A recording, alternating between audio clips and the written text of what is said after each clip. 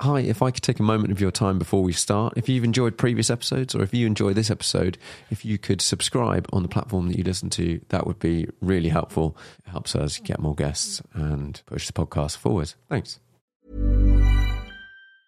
Wow. Nice. Yeah. What you're hearing are the sounds of people everywhere putting on Bombas socks, underwear, and T-shirts made from absurdly soft materials that feel like plush clouds. Yeah, that plush. And the best part? For every item you purchase, Bombas donates another to someone facing homelessness. Bombas. Big comfort for everyone. Go to bombas.com/ACAST and use code ACAST for 20% off your first purchase. That's bombas.com/ACAST. Code ACAST. Hiring for your small business? If you're not looking for professionals on LinkedIn, you're looking in the wrong place. That's like looking for your car keys in a fish tank. LinkedIn helps you hire professionals you can't find anywhere else, even those who aren't actively searching for a new job but might be open to the perfect role. In a given month, over 70% of LinkedIn users don't even visit other leading job sites. So start looking in the right place. With LinkedIn, you can hire professionals like a professional. Post your free job on linkedin.com/people today. Millions of people have lost weight with personalized plans from Noom. Like Evan, who can't stand salads and still lost 50 pounds. Salads generally for most people are the easy button, right? For me, that wasn't an option. I never really was a salad guy. That's just not who I am. But Noom worked for me. Get your personalized plan today at Noom.com. Real Noom user compensated to provide their story. In 4 weeks, the typical Noom user can expect to lose 1 to 2 pounds per week. Individual results may vary. Hi, everyone. Welcome back to Car Chat. And on me, with me on this episode, friendlier than expected, is Adam Christodoulou. Hello, Adam. How's it going? Not bad. So, Adam you are at Adam Christo on Instagram and social media and all of these things, and you are a factory race driver. Is that the best way of describing yourself? Well, yeah, I suppose at the moment, yes. So, things have been going great the last few years. I signed with AMG back in 2016, and I've managed to keep the ball rolling. We've had some great victories and successes along the way, and I suppose it'll be time to renew my contract soon. It's one of them things. It's always this time of year you get a little anxious of how it would go, but they've put me in for one of the last VLNs at the Nürburgring, which is this weekend coming, so I'm feeling pretty good about plans for next year. And there's a few things that are already signed for next year as well, so I'm pretty confident that I'm going to be doing a fairly similar program, or I'm going to be equally as busy as I have been this year. Yeah, awesome. So can you sort of run through vaguely, or overall, how you got to the position of driving a factory Mercedes GT3 race car? Well, how did you get into racing? So basically, it was my 7th birthday, and my dad took me to the garage, and the garage went up, and there was this machine, and it was my first ever go-kart. And so it was a 60cc Coma cadet kart, and very small, like still too big for me at the time, but like thankfully I grew into it. And he got me a helmet as well. So as a kid, I used to run around the house with this bright yellow helmet, and I don't know whether it was one of my dad's old ones or whether it was just one of his mates or something, but anyway, it was at the house, and so we used to run around with this, wearing this helmet. And so anyway, so of course it came to my 7th birthday, got the car, and next Saturday we went testing. So of course got me a suit, and this thing just like drowned me because they didn't do suits that small. Like nowadays they do all sorts of they do the micro karts, so kids can start at the age of 3 now. Which is 3? Yeah, they can start testing at the age of 3 now, which That's is incredible. crazy, because like the kids haven't been walking for that long at 3. Well, yeah, I know. So in fact, I think it was about 4 years old when we tried to get my brother into karting, and basically we had this massive rope, and Dad was like, right, you need to run behind the cart. And of course, if it got out of control, you just had to like try and like hoist this thing and lift the back wheels so that my little brother wouldn't go flat out. Like, and we had it on the like, and thankfully my parents got some decent amount of land, so this was in the garden because we thought, right, we'll test it there where it's a bit safe. And that's what we ended up doing, running around the garden behind him. And if it got a bit out of control, we'd just pull the thing up and just lift the rear wheels up. But yeah, I started when I was 7, and I went testing most Saturdays. And actually, to be honest, during the first year of karting, I got a bit bored of it. Like, I didn't understand where it was going and that. So anyway, my dad kept on sort of like pushing me to do it.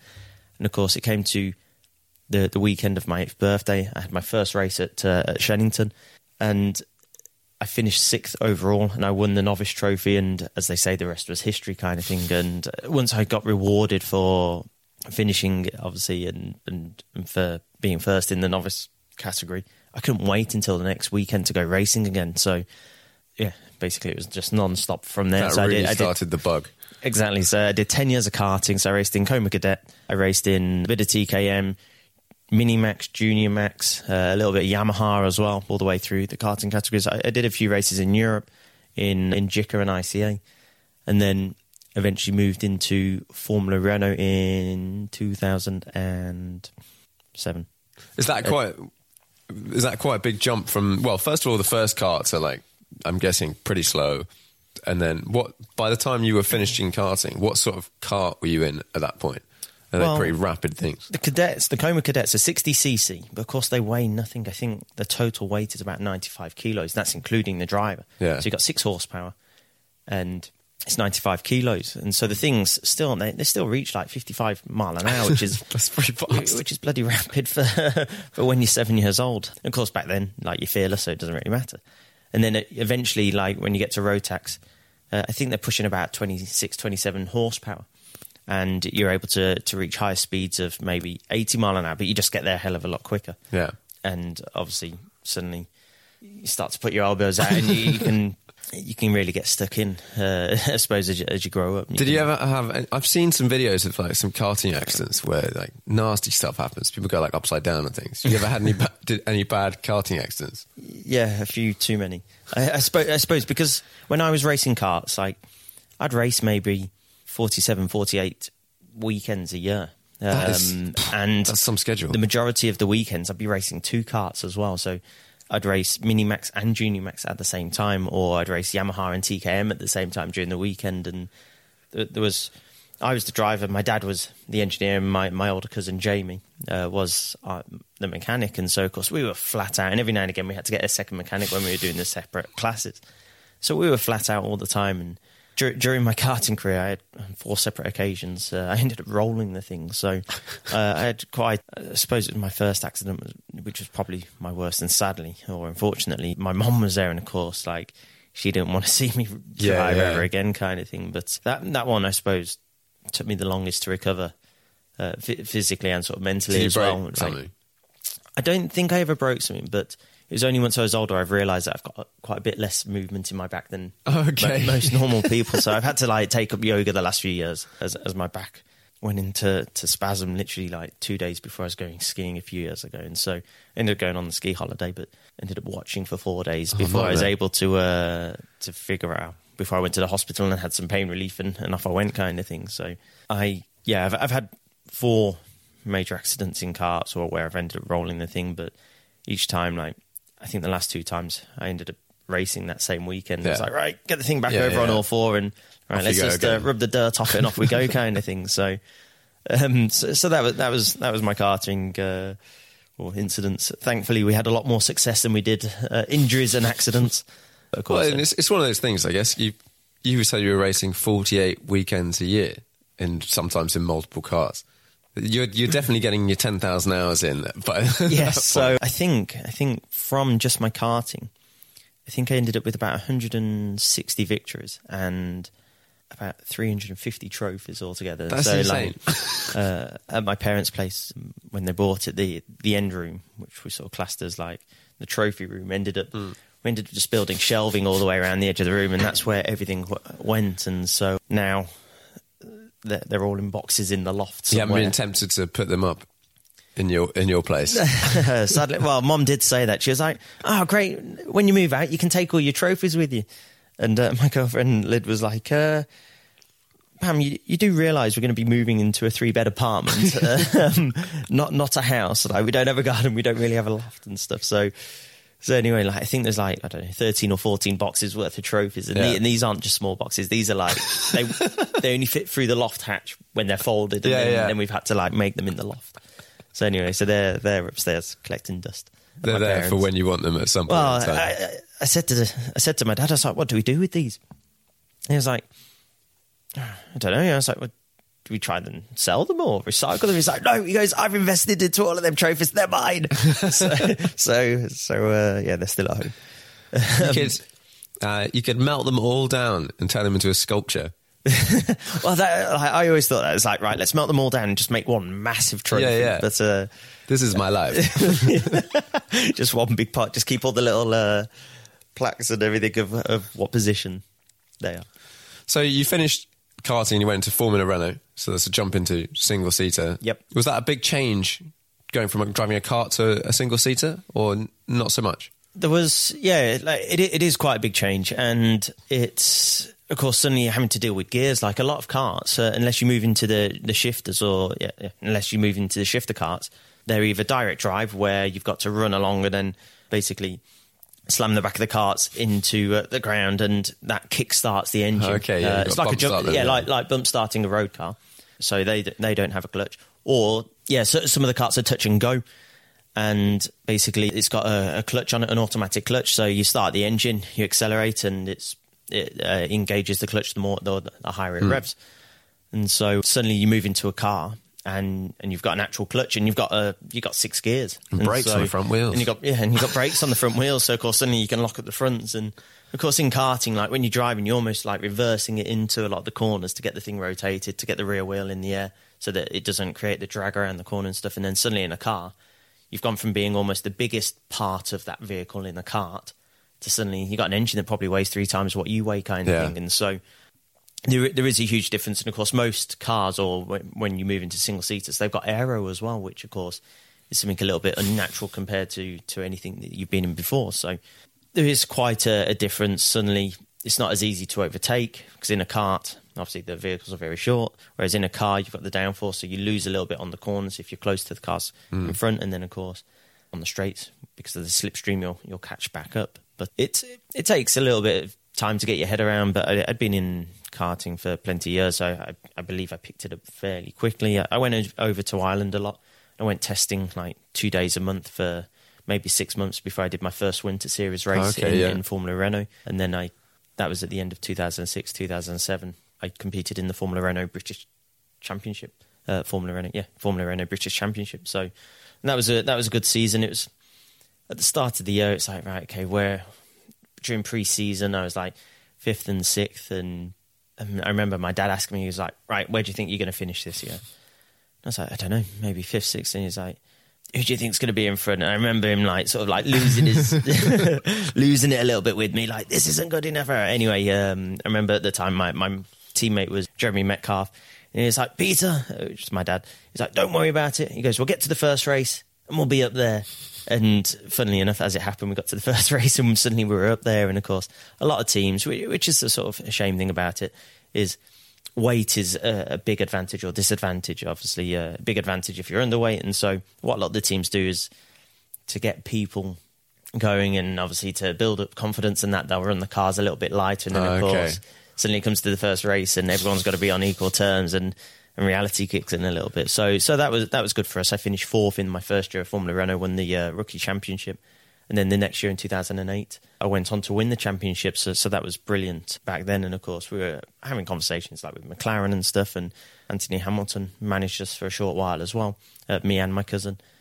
And of course, at the time, it's like, oh, you could be like the Schumacher brothers. Blah, blah. And of course, we were like, oh, this would be brilliant. But sadly, it's just one of them things that we just couldn't generate enough sponsorship to go to the next level. So I ended up doing an F3 test. It didn't quite go to plan. I was testing next to Bottas, and even though we'd raced in Formula Renault, we'd had some good battles between us. And suddenly in the F3 test, it was just miles ahead. And it's like, what the hell is going on anyway? The test didn't go as planned, and of course we were a bit down from that. And then we found out that the team had already signed all 4 drivers for the next season. So, of course, again, reality check that it was one of them. Like, sadly, they took our test money your spot. And they'd already got all their drivers ready for next year. So I had conversations with my dad, like, what's the plan now? Do we maybe do the British? Because it was a bit more affordable compared to the European F3. And then we're like, well, maybe in America, maybe that's the better direction to go to. So I went out there for a 2-day test at Sebring, and I tested the Star Mazda. So it's a rotary engine. It's got 3 rotors on it, and the thing screams and it spits out flames out the back of it kind of thing. Sounds pretty awesome. Big wheels, like very everything's on it's just like bigger than life kind of thing. It's got a massive rear wing, it's got massive tyres on it, and it's a pretty awesome car to drive. So I ended up doing the 2-day test, and I was quickest there 3 out of the 5 sessions, and then second quickest in the other 2 sessions. And by the time I'd made it home, the news had come out that I hadn't actually signed with the team I was testing with. And so I almost had an email off every single team saying, right, come and race for us. And I had a load of different budgets and options to go with. And so I ended up going with, I raced Star Mazda with, what did I say? JDC Motorsport. Yeah, JDC Motorsport and John Church. And he was kind enough to look after me for the season. And we went on to win the Star Mazda Championship. So, of course, that was brilliant for us. And part of winning that championship, of course, at the time, the exchange rate was good.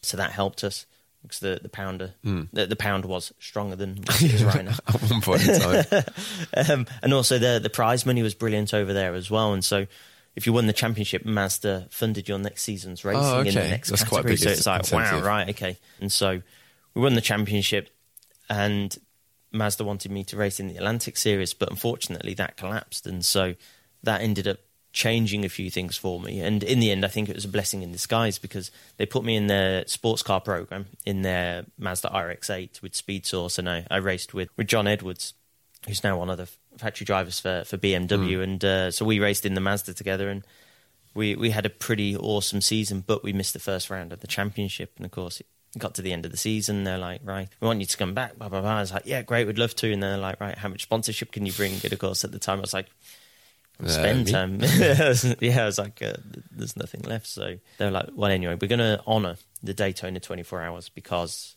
we missed it, because it's so early in the season. They're like, we'll honour it for next year. So, of course, I came back home, and I was thinking, wow, I'm about to do a 24-hour race, and the longest race I've competed in is 4 hours. Okay, like, yeah. How am I going to prepare for this? So, of course, there was, in the UK, there used to be the Brit Car 24 hours around Silverstone. So the plan was, I was thinking, well, maybe if I can do that, that just give me a bit of an idea of whether I'll be able to sleep during the race and how exhausted I'll end up getting and all of that. So I rang my old team manager that I won the Formula Renault with, and I said to him, I was like, look, do you know anyone in the Brit Car 24 hours?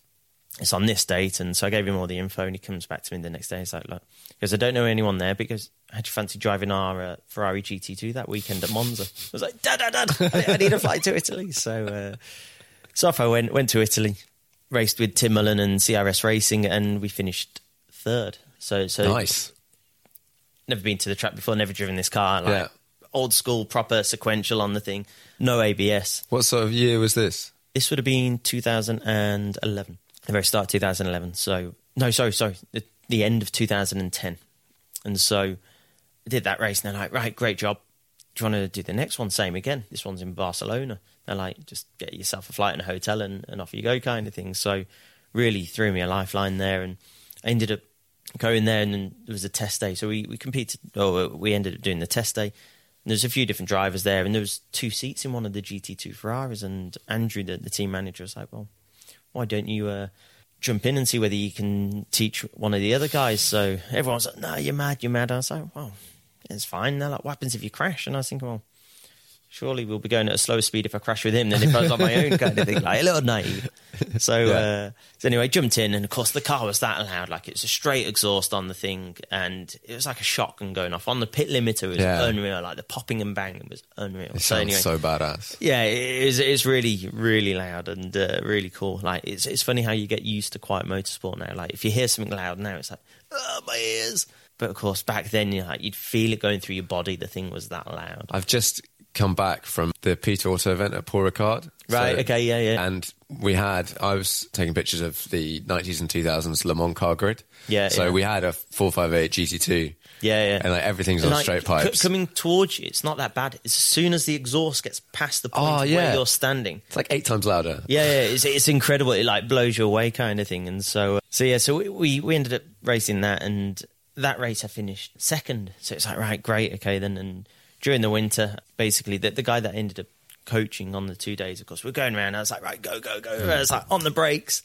I was like, right, third gear, this corner, and like I adjust the wheel. You got a bunch of hand signals now for when you're in the car. Yeah, almost. Like, well, even when I instruct now, like I'm very animated with how I do stuff. I'm like, right, go, right now, full power kind of thing. Because, of course, even whilst coaching, or it doesn't matter what you're doing, you can't just stamp on the power, because that's when you get a big energy transfer through the car. So you've always got to feed it, and you've got to give the car notice of what you want it to do. So it's the same with, I suppose it's why I'm animated as well. And also every now and again, I get my left and right wrong. So of course it's just better if I just point, right, okay, let's turn it in now. That way. Yeah, turn left. Your left or my left? No. So... Do you ever have like mics to each person? Yeah, so a lot of the coaching that I do, I've got 2 Renault Clios that I use for coaching. Okay. And they've both got dual control, so I've got a clutch and brake in the passenger side. Oh, nice. I've got a data logger in it as well. And so when I get someone new, literally the data logger takes a picture of that person, and then on the map you can download it onto my iPad. I use it's called a Race Navigator. It's a brilliant piece of software and equipment, so it's extremely popular at the Nürburgring. Okay.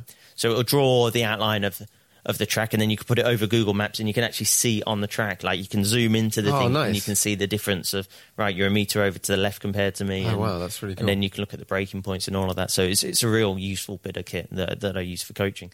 It's almost, they've made a race car version for it, but it was more for like road cars. Like it's just plug and play. Literally, you can take it out into the cigarette lighter, powers it up. You can put on there what car you're in. It's already got some preloaded cars in there. I've got like a plug that goes into the OBD. Yeah, so it tells you your throttle and like the revs and stuff. Not most road cars don't have like a brake sensors and stuff, pressure sensor, but some of the Porsches and stuff do. So it's a real great piece of like kit that you can use. So I end up using that for coaching, and you can see like how you get on the power and how aggressive you are. And it's also got like all the G sensors and everything on it. So I end up using that. And yeah, it's just a great tool for coaching. And of course, so in that, you can talk to each other. It's very civilized because it's a road car. Like that, whereas suddenly if you're in a race car, like if you're in I do a lot of coaching for young drivers in the Ginetta Juniors and the Ginetta GT5. Yeah. And they are too loud. And you've got your full face helmet on as well. So that's when I run a Stilo helmet. And so I've got like the Stilo kit, which I can plug into everyone else's helmets as well. Okay. And then I've got like an emergency earpiece kit, which you can just slide each side of the driver or in between the driver's ears and the helmet. So at least I can talk to them. They might not necessarily, or I might not necessarily be able to hear them, but generally it's me, the one that's doing all the talking whilst they're working on their technique and concentrating on what's in front of them. With some of the GT cars, can you put a second seat in them? Most GT, well, yeah. At the end of the day, all GT cars are based on road cars, and so there is normally a space in the passenger side. We've got a seat for the AMG GT3, but in the AMG, it's like we've got a carbon fiber monocell in the car, and so it's almost like a Formula car cockpit, like that's been wedged into the actual race car, and so we've done it for safety, and also we're able to make all the seats are personalised. So the biggest driver tends to get the base layer. Okay. And then each driver that's smaller, so I'm always one of the smallest. So I end up basically with like a booster seat that ends up slotting straight into theirs. And the pedals adjust and the steering wheel adjusts. And so like I raced with Klassen, he's almost 2 meters tall. So that's quite a bit taller than... big difference. It's quite a bit taller than I am. And in fact, that was the Mercedes was the first car that he jumped in, and he looked small in it, just because I suppose it's just a base seat, so you can have him as high or as low as they feel. So when you get in the car, can you move the pedals? Yeah, so we've got a little lever to the right of us. Oh, that's really good. Yeah, it is to the right of us. And yeah, the pedals just slide backwards and forwards, and then just like a road car underneath, and you can pull it up, down, and you can position yourself, and then you lock it in. And then generally we've got our driver ID as well. So like during a pit stop change, we've got our 5-point harness. So of course you jump in, you grab the first belt, and the driver that's jumped in does the first connection to the buckle. The driver on the outside, whilst you're doing this, he's plugging in your radio and your drink system. Yeah. Then he goes straight in with the second. Whilst he's doing that, you're finding it's either like on a magnet or it's on Velcro for your shoulder strap, and that goes in. And then he puts in the final strap and plugs in the window net, slams the door, and off you go kind of thing. And we end up doing all of that. Like we've been able to get it down to like 14, 15 seconds, which you need to in the sprint series. Like when you're doing the Blancpain sprint, if you're not within like 17 seconds, you're losing time. And of course, if you lose 1 second in the pit lane, if you're only 1/10 a lap quicker, it could take you 10 laps to eventually catch that 1 second up. So it's vital not to lose any time during the pit stops.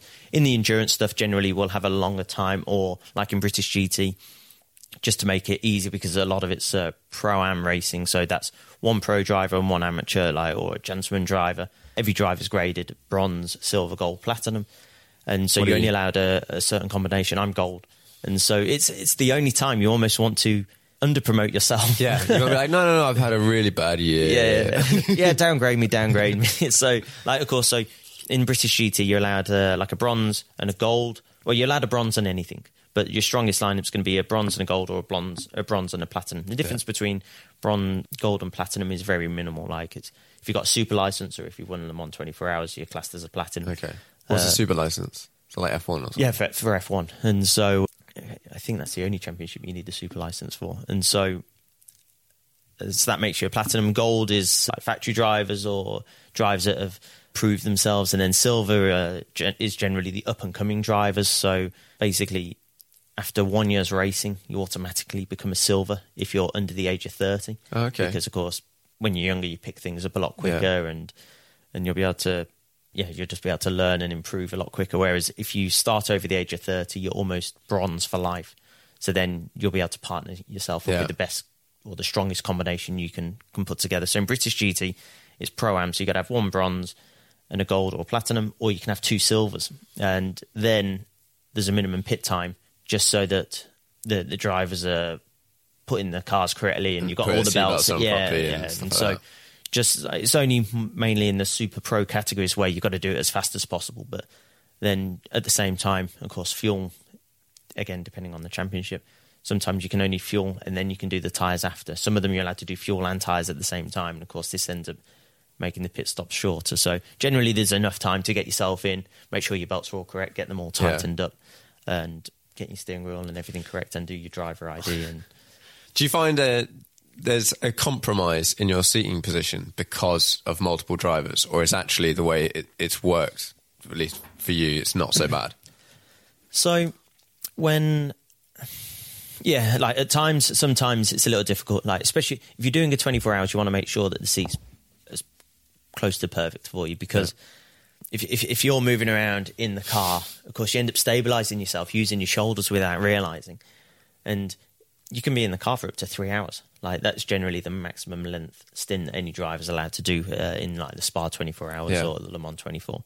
For me, I think Spa 24 hours is the most physical 24 hours there is out there, because Nürburgring, it's known as the Green Hell, but actually a lot of it's very flowing. Okay. And so it's just lots of little movements going all the way through. Yeah. Whereas Spa, turn one, the source, big braking zones. Okay, you're hard on the brakes, you go into the seat, into the belt, and then you go straight down, flat out into Eau Rouge. You're doing Eau Rouge at 220 kilometres an hour in a GT3 car, and it's borderline touch and go flat out all the way through the thing. So suddenly you're going through there, and that's a little kink to the left, and then obviously the compression up the right and then over the top.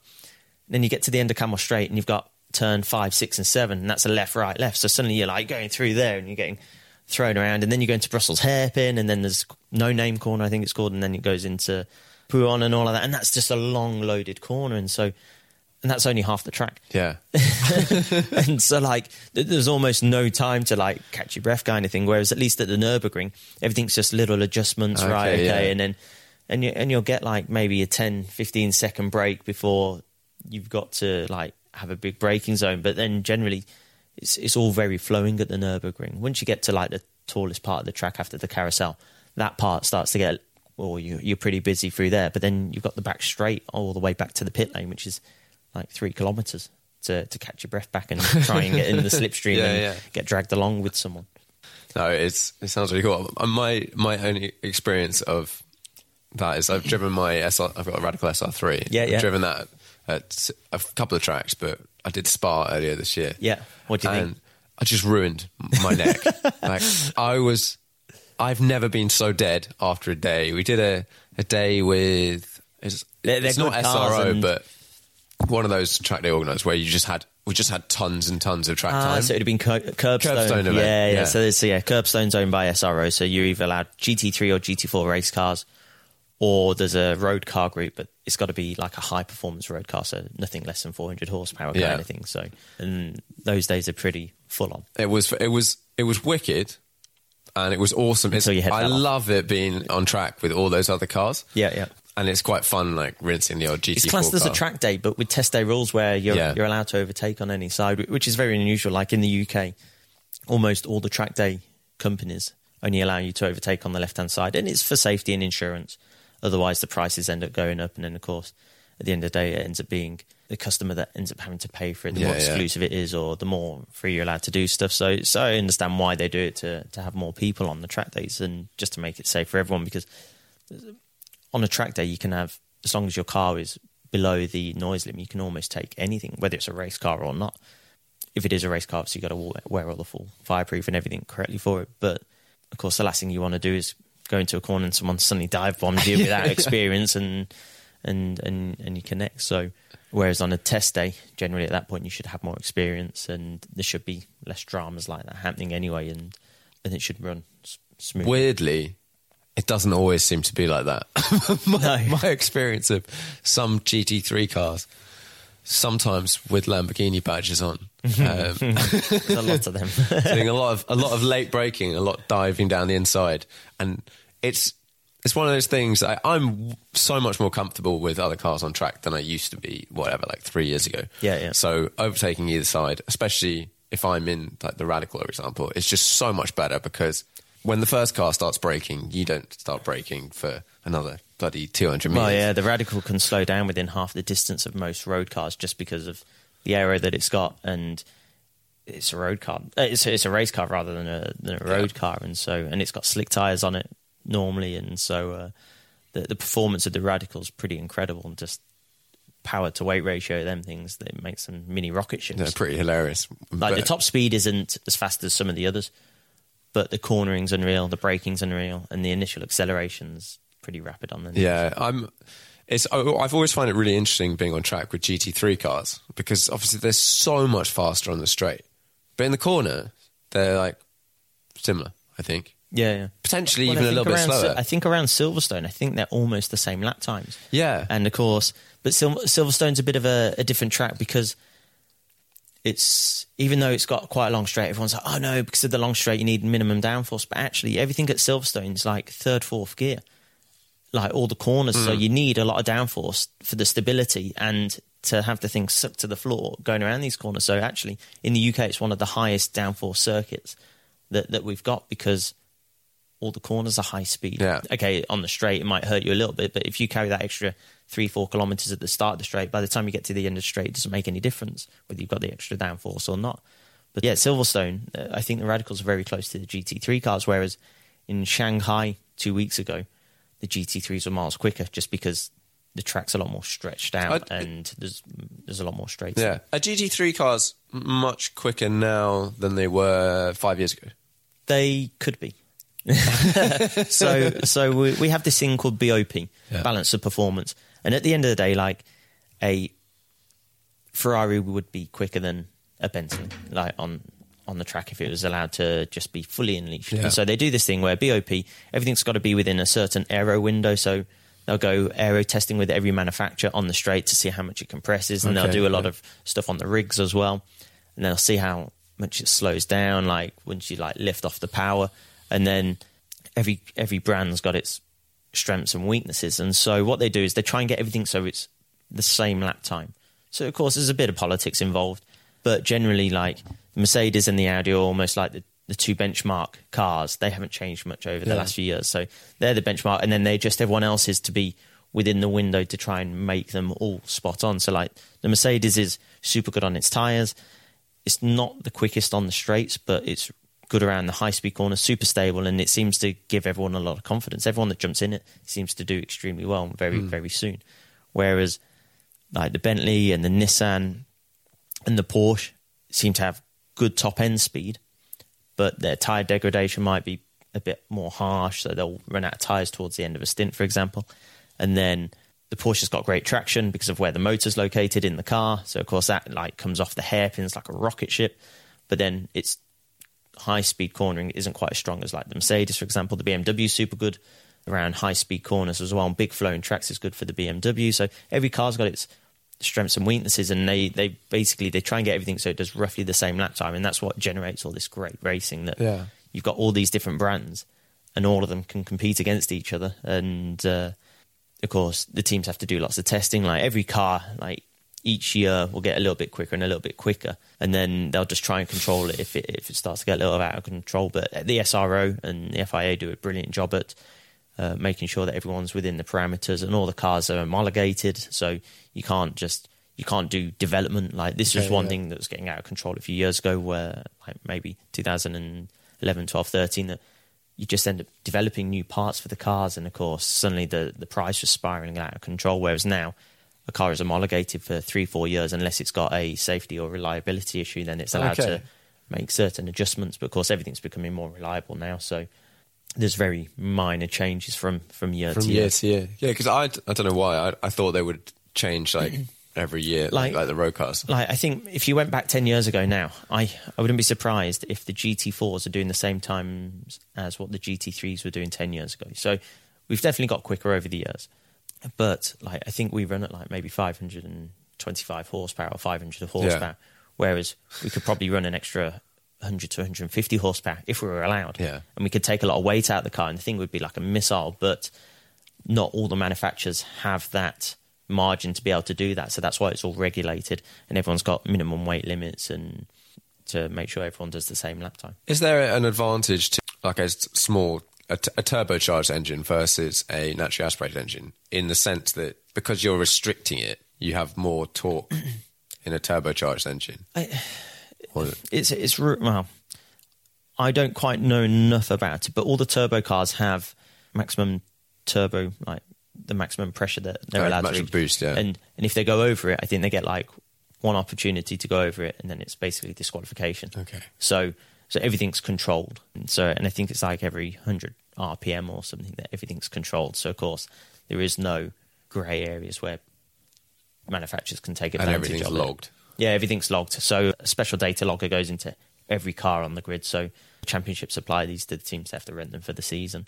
And so that measures all the boost pressures. It's all their own sensors. It's all the championship sensors. So there's no being able to like offset anything to try and go away with things. It's just not possible. So everything's recorded by the championship. And of course, if anything steps out of the parameters, then it flashes up red and it'll get investigated. So the championships have worked extremely hard to make sure that it's fair for everyone. Do you feel like it generally is pretty fair?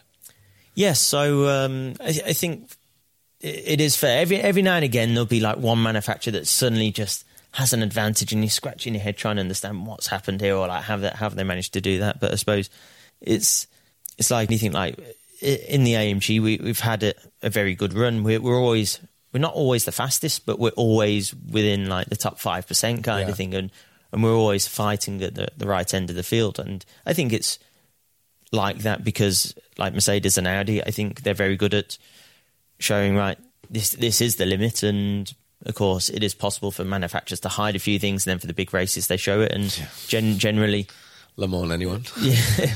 Well, yeah, well, that's with the GTEs and some of the other things. But in GT3, of course, everything's logged. And I suppose the good thing about GT3 is there's so many cars all over the world. So SRO, they manage the British GT3, the Blancpain Endurance, the Blancpain Sprint, the European GT4, the Pirelli World Challenge in America, the FIA Macau race and everything. And so they've got all these brands doing all these things. So there is no hiding. Because, of course, if you give yourself an advantage, or you keep your powder dry for one race, then it's going to come back and it's going to haunt you for everything else. So in the end, you've got to show your cards kind of thing. And so I think they do an extremely good job at it. And I think you can see that if you look at all the championships, it's almost so in the end, it was between Mercedes and Lamborghini for the Blancpain Endurance. Yeah. And in the end, just because of the contact and the last Blancpain race ended up being a bit of a mess. And so the Lamborghini ended up winning. Last year, the Mercedes won. And it's always very close. And at the end of the day, that's what we all want. If it wasn't fair, then people wouldn't do it. And when there's a grid of 50 plus cars, It's because people have trust in the system and that it's fair for everyone. Do you have a favourite series that you do? Because you throughout the year do quite a lot of different series, don't you? Yes. So like for example, this year I've been lucky enough that I've been doing the British GT. I've raced in selected VLN races at the Nürburgring Nordschleife, the Nürburgring 24 Hours. I've been racing in the China GT Championship and the Chinese Endurance Championship. And then I did the Spa 24 Hours, which is part of the Blancpain. Like, I suppose the big one that everyone sort of goes for is the Blancpain Endurance Championship. It's the biggest GT3 championship in the world. And you can race the GT3 car anywhere. Like, they've got the championships in America and all that. So for in Europe, the Blancpain is probably the biggest and the one with the most amount of cars. And then there's also like GT Open as well. And then each country almost has its own national championship as well, which you can be a part of. I suppose the Blancpain is one that everyone targets. That's the one where it's probably the most competitive. But like, I love racing at the Nürburgring, and I seem to have made a bit of a name for myself there. And so I suppose for me, it's like my second home almost. I go there, and generally I know it's going to, unless something goes wrong, it's going to be a good weekend kind of thing. Blancpain, I did the Spa 24 Hours this year. Sadly, we didn't make it to the end, but in a 24 hours, it's always very, like, just to finish a 24 hours is a huge success on its own. So, unfortunately, we didn't finish this year, but we've had some good results in the past there. So, I'm really enjoying going to China at the moment. I don't know whether it's just because every time I go there, it's a massive eye opener for me. Just like whether it's just the food or the travel, like just understanding the people, like, and how they just, their mentality to things over there is completely different to in Europe and in the UK. So that for me is like really exciting, just understanding and learning about their culture over there. And the Chinese GT Championship seems to be growing at quite a rate at the moment. So this year there was maybe 7-8 factory drivers, all in different cars. And of course, we're all working with our AM drivers, just trying to get the best out of them. Of course, the quicker our AM drivers are, the easier it makes our job. And so I've been lucky enough that I've been racing with Eric Zhang. He's the owner of Toro Racing, and he's been putting a lot of time and effort into it, and he's just set up his new team for this season. And it's been great watching the team just grow. And it looks like next year they'll be running, this year they ran the one car, next year they're going to be running at least 3 cars, just because we've done such a good job during the season. They've already picked up customers for next year, and so it's been good being a part of that. And so I'm expecting that's going to help make me busy as well next year. Yeah. How does that work? So at the moment, presumably you have a contract with Mercedes to race for like over the year, or do they just ask you to race certain events? How does that work? So I've signed exclusive with them, so everything that I race is in the Mercedes. If I want to race anything else, I have to ask permission. So actually, last year I did one prototype race at Port Ricard, so that was a new experience for me. So I raced in the LMP3 car, and this year I was a bit unsure whether they had allowed me to, but basically the Wednesday before this Spa 25-hour Fun Cup race, I was asked to do that as well. And so I asked them, and to be honest, I thought they were just going to say no because being a German manufacturer, and they're like, well, yeah, as long as it doesn't overlap any testing regulations for the Spa 24 Hours, then that's fine. So I had my first taste of the VW Fun Cup, the Spa 25 Hours this year, which was brilliant. But my contract for a full season, it just seems to be a rolling contract, and it works well for both of us. I get to do a good amount of media days for them as well. So this year we had Mercedes 125 years of motorsport. So this was a huge event that we held at Silverstone. And we had some real old school classic cars, like the original Gullwing was there. Oh, cool. We had a GT3, a GT4 there as well. Some of the old Mercedes rally cars, like the SL 230. Bottas was there as well. And so, and it was just, so Lewis Hamilton turned up, Toto Wolff was there, and like we just all got to jump in these different cars and basically have a fun 3 days, just like going around the international circuit at Silverstone. We had the cameras there, and we were just, well, I felt like we were just playing. I thought it was great. I saw some videos. I think I saw some of like the Toto and Lewis and driving around. It looked like a wicked time. Just it was brilliant. Yeah, it was. It's like, here's some cars. The keys are in them. Which one do you fancy going? So I ended up playing a bit of a late April Fool's joke. So. I asked whether I could sit in the F1 car, like, just because, of course, they were warming it up and all of that. So I managed to squeeze into Lewis's seat. Yeah. And I said, can I stick my helmet on? So, of course, I put my helmet on and I got one of the lads to take a few photos. So one of the mechanics there, he was my number one mechanic when I was in the Ferrari GT2, and I've known him all the way through Ferrari and McLaren, and we've always stayed in touch anyway. So he's like, yeah, okay. So anyway, we took a few photos, and then I got a video of Lewis going out the pits and going past on the straight. And of course, just amusing myself, I was like, well, that escalated. And of course, I posted it on social media, and it just went wild kind of thing. And in the end, I suppose the joke was on me because everyone thought I had to go in this F1 car. And you didn't. And I didn't. So I just got to warm it up for him. So you've done a ton of 24-hour races now, and you said you got to do the Fun Cup. How did doing the Fun Cup compare to doing, let's say, Spa 24? The Fun Cup for me was like, so obviously for Spa and for the GT stuff, obviously we've got to take it very seriously. Obviously, it's a huge investment from the manufacturers, from the teams, with time and money and all of that. And obviously we want to do the best job possible. With the Fun Cup, it was basically it was a family team. So I was racing with Dad and his two sons, and there was the four of us in the car. And so not at the same time. Obviously, we drive. We come in after like an hour and 20 minutes. Four in the car would be quite funny. In the Fun Cup, in a Beetle. So it's got 200 horsepower. It's got some funny little wing on the back of it, and they're just great fun. They're on road tyres. So like during a normal 24 hours, we'll change tyres maybe 23, 24 times. It's almost one set every hour. Yeah. How many times do you reckon we changed tyres in the Fun Cup?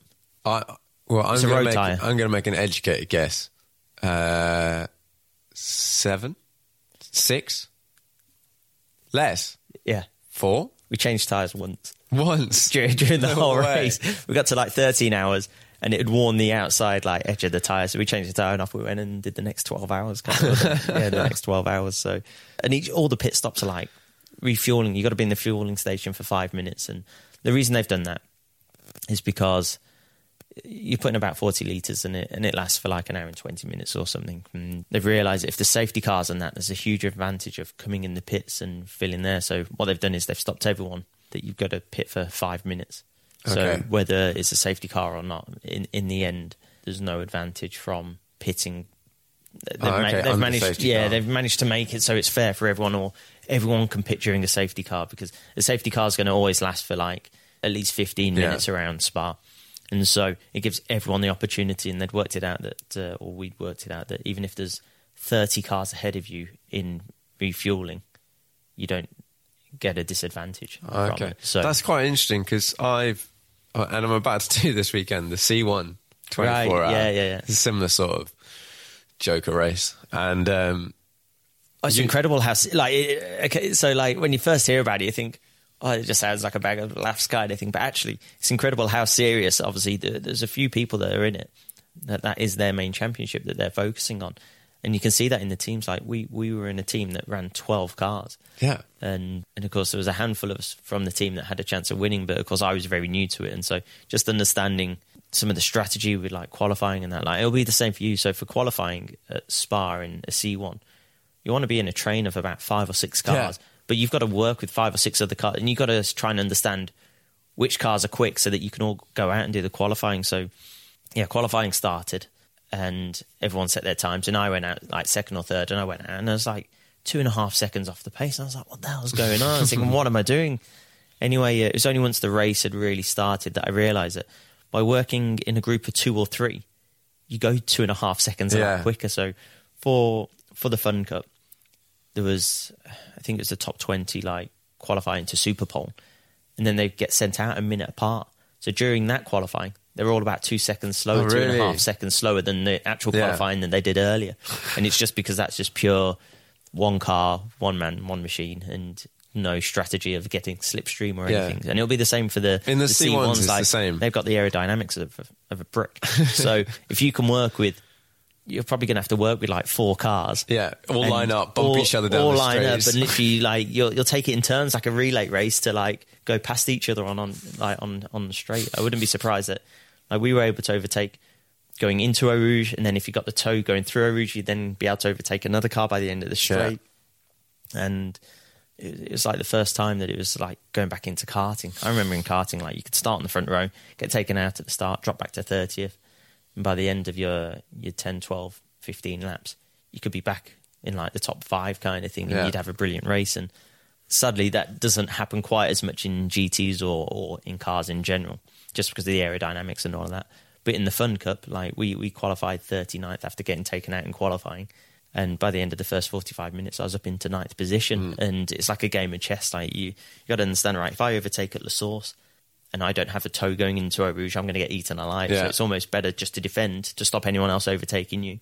And then get the tow going into Eau Rouge, and then try and get the tow going out of it and all of that. And it's like a game of chess almost, as you. Yeah, so much strategy involved in all of that.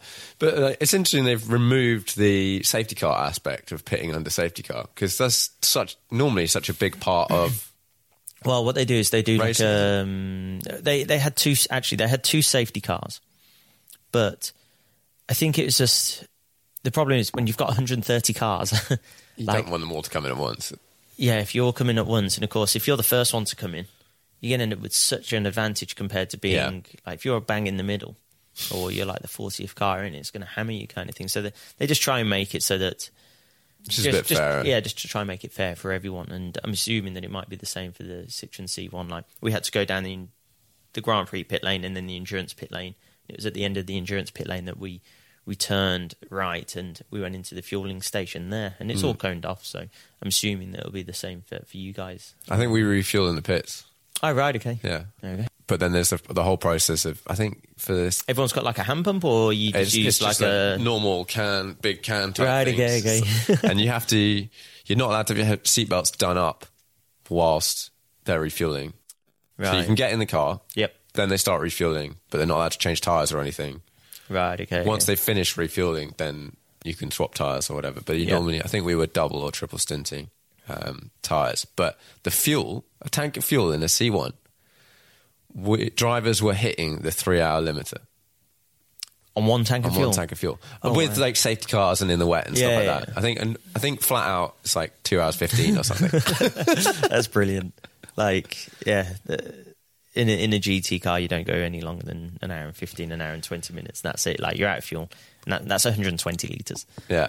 Of course, like generally we've either got 4-litre turbos or we've got, like in our Merc, we've got You're hauling ass. Yeah, we've got a massive 6.2-litre engine just like guzzling through fuel. For people that have never driven a GT3 car, like myself, for example, how would you explain the difference between let's say a Porsche 911 GT3 RS, very fast, very track capable road car, versus the GT3 version?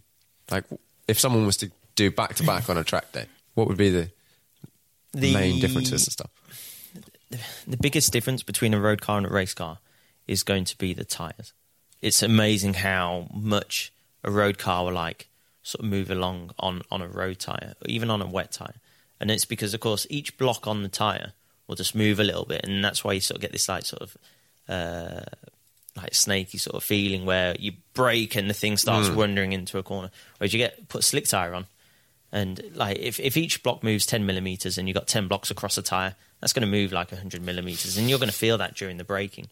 Whereas if you just suddenly have a slick tyre and you hit the brakes, you've got 10 mil of movement over the whole tyre. So suddenly the thing's just a lot more planted, it'll be a lot more stable. At least with a road tyre, you'll get more tyre squeal, which is a warning that it's slipping at that point. So that's like its first cry of help, that's either the front sliding or the rear starting to break grip. And then you'll go into like a drift or a slide or a snap. Whereas with a slick tyre, you'll have less warning. You'll have more grip, so you'll be able to go quicker, but then you'll have less warning before you do get that snap or you do get that spin.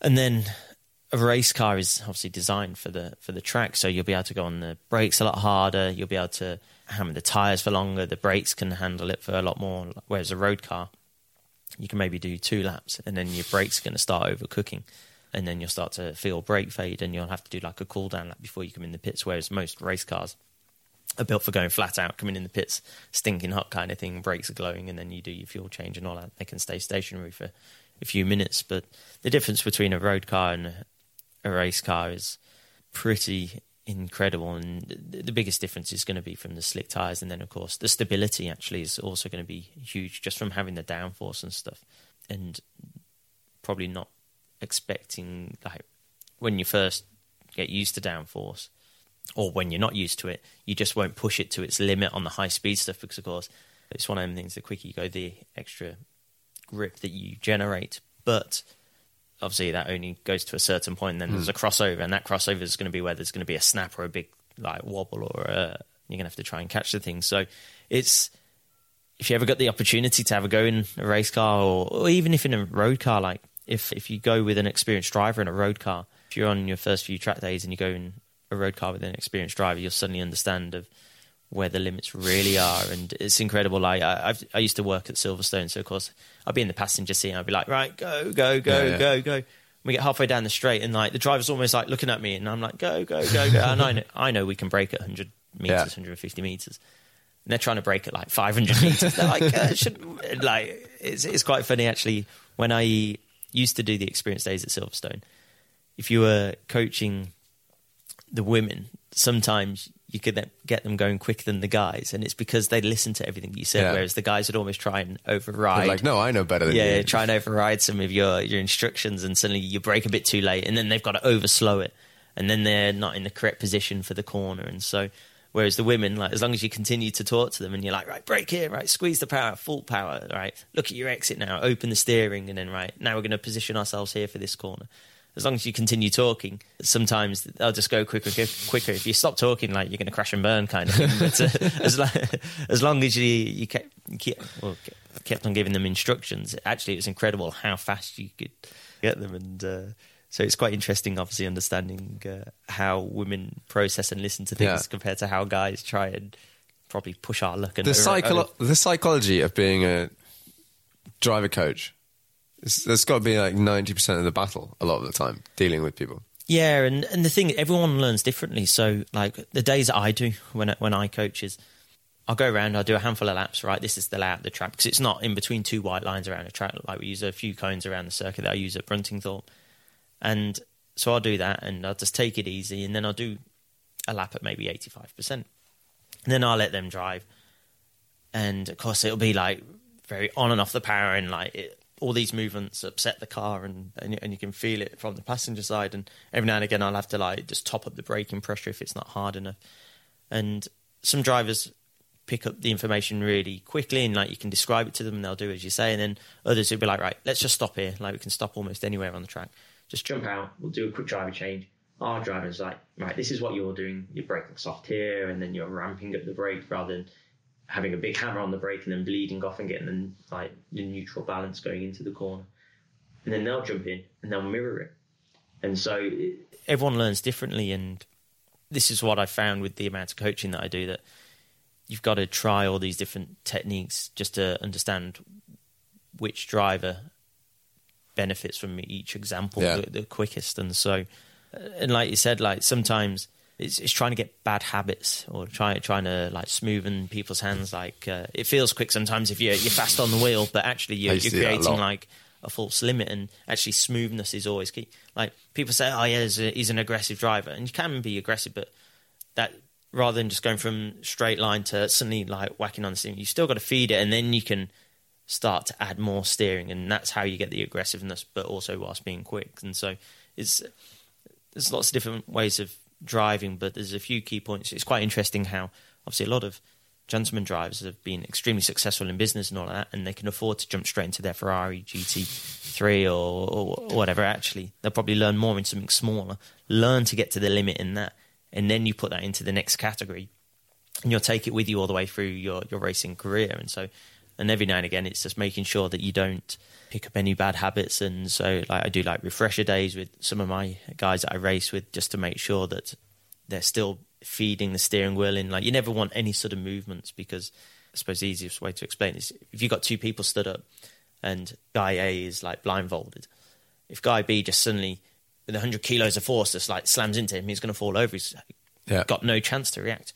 Whereas this guy's blindfolded and this guy starts to lean against him, he'll start to react, and then you can still push with the same force, but it's just allowed him the opportunity to react. And it's like the race car or the road car. You never want to just go into a corner and go, surprise, like, and throw it in. You always want to feed it, or you want to, like, the only thing that you do aggressively is the initial brake, And then as you start to bleed off the brake, you can start to feed the steering wheel. And so it's understanding, and you'll always understand and be able to process this easier in a smaller car than in a GT3. Like most people in a GT3 race car, they're concentrating that much on staying in between the white lines that if you try and talk to them in that, it goes in one ear and comes straight out the other. Like they can just be going, yeah. And it's like, right, what did I just say? I don't know. Whereas at least in a road car, like the Clios that I use, they'll be able to relay the information back to you just because it's going slower. You haven't got to slow it down as much. It's at safer speeds, but the importance is learning how it feels and what's acceptable at the limit of what you've got. Yeah, because those cars are so fast that for most people, your mental, it's just way over what you can handle. Even like the Porsche GT3 road cars and that, even some of these are too they're quick, yeah. They're super quick and they're on road tyres, so they move a lot. And of course, at the end of the day, well, not that I ever want to crash, but I prefer to crash in something slower and a slower speed and have more chance of saving it than in a super quick road car. And it's like if you were learning to fly a plane.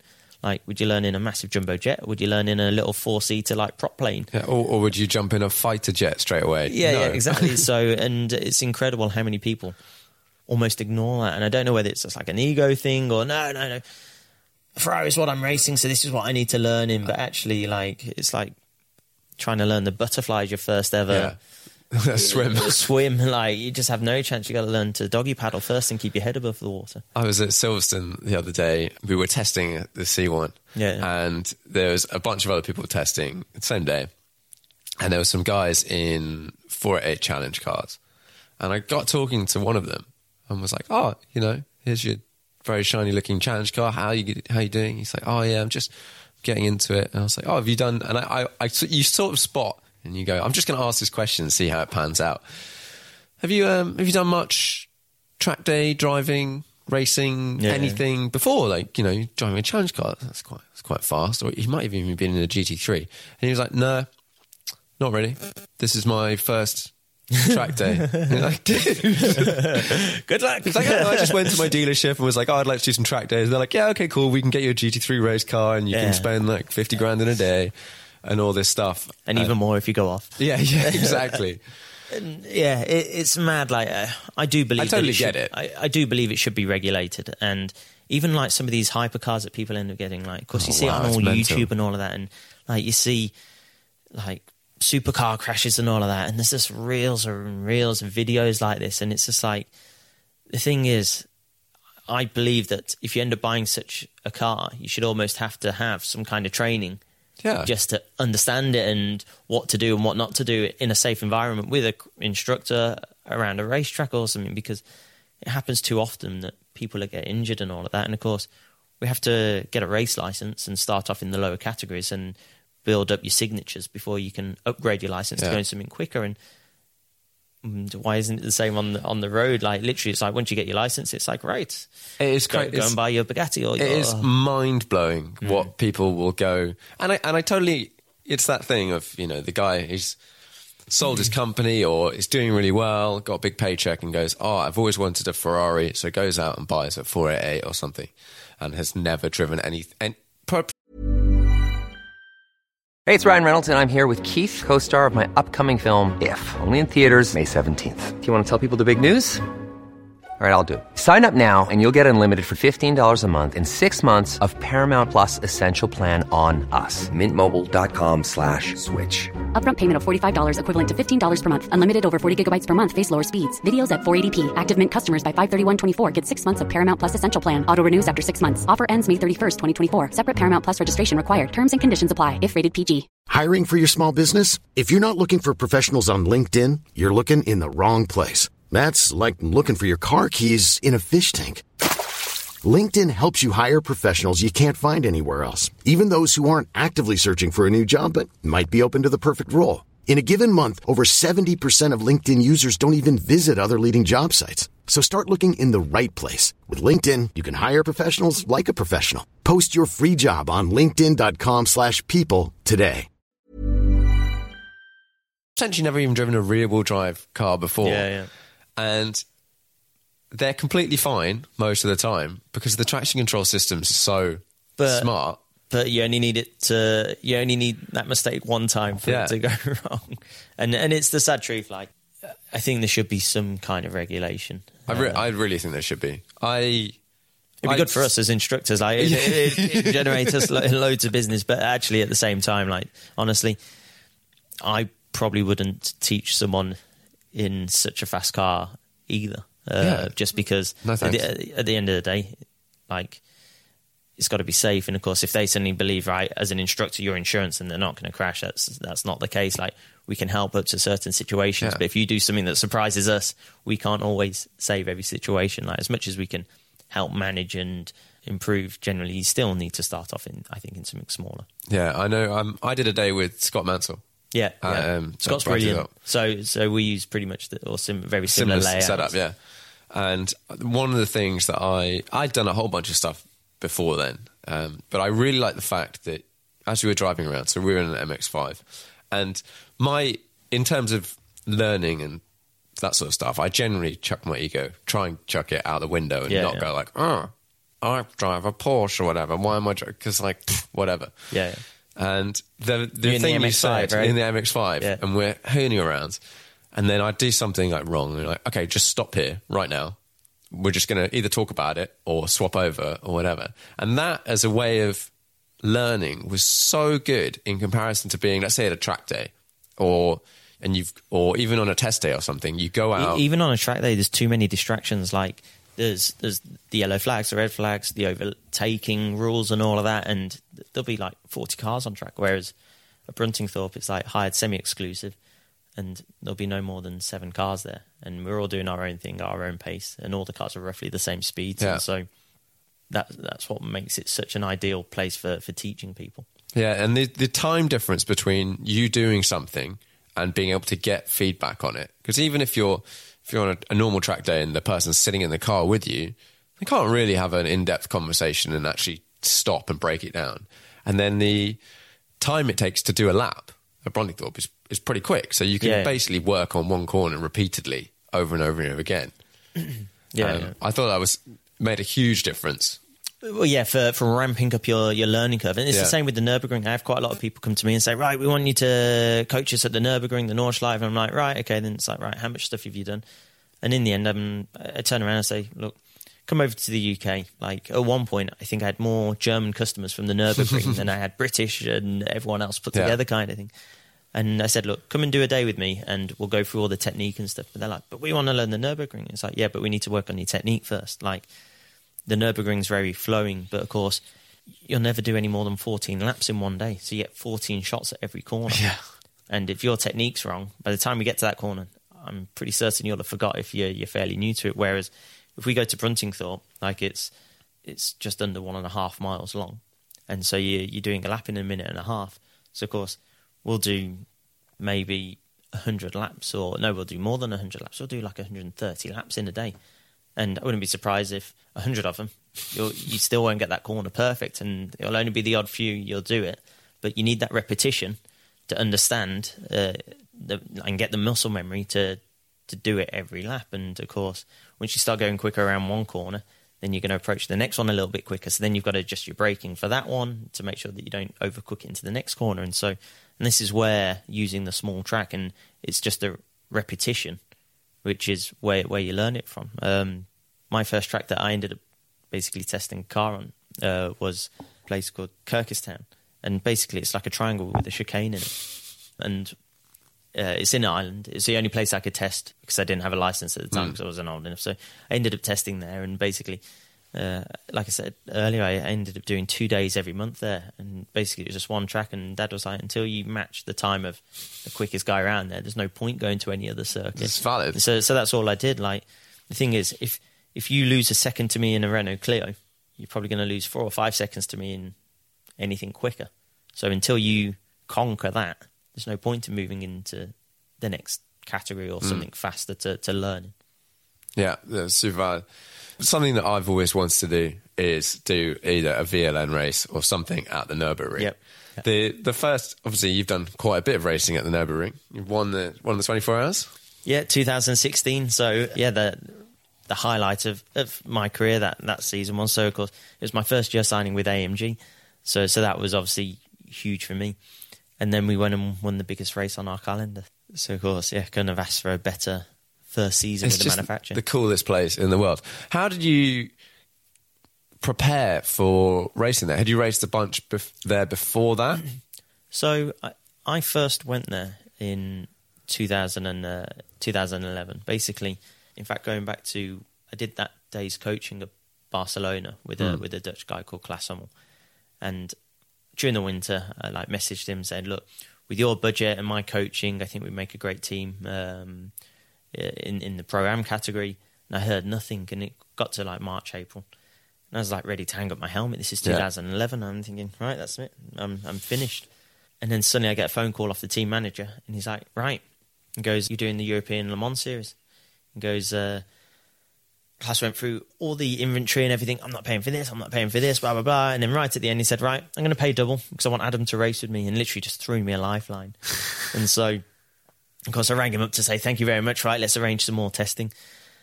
And he's like, I'm glad you rang. He goes, I'm going to Nürburgring tomorrow. He's like, get flights over to Amsterdam and go by helicopter to the Nordschleife. So I'm like, Dad, I need a flight. I was working for my dad at the time, not earning very much money. And so he's like, I'm not paying for you to go there. I was like, no, this is what's happening. He's like, oh, right. Okay, then best do it. So that's what I did. So I went and met him, flew across the Nordschleife. I did 2 laps. He did 2 laps. And then he was like, I want a word with you. And at that point, I was like, oh, no. I was like, I've done something wrong. I was like, shit, is that downshift? I was like, oh, no. This is not good kind of thing. I was thinking, I've broken it already. And I was flapping. It's like, right, you're doing the races I can't do. I'm thinking, okay, what's the catch? It's first race, I'm on family with the holiday. I'm on holiday with the family. I'm on family with the holiday. I'm on holiday with the family. I was like, right. So he goes, you're doing that one. I was like, okay. He goes, second birthday, second race weekend is my wife's birthday.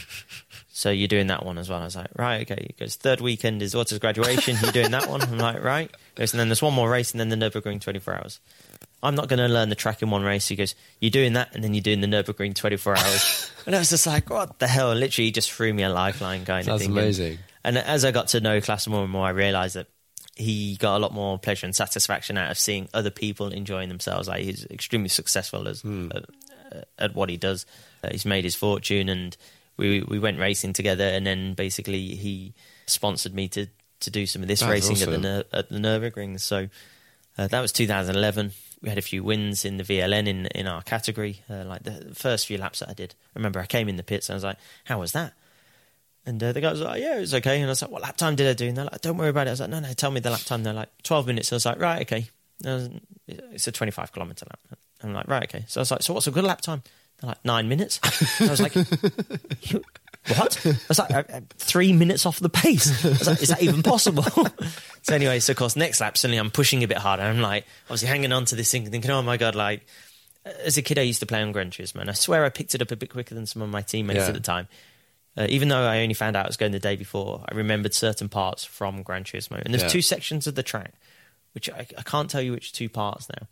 At the time, I thought looked very similar, except one went into a fast left and one went into a slow left. And I couldn't remember, I still can't think in my head which 2 parts of the track. I was getting confused when I first went there anyway.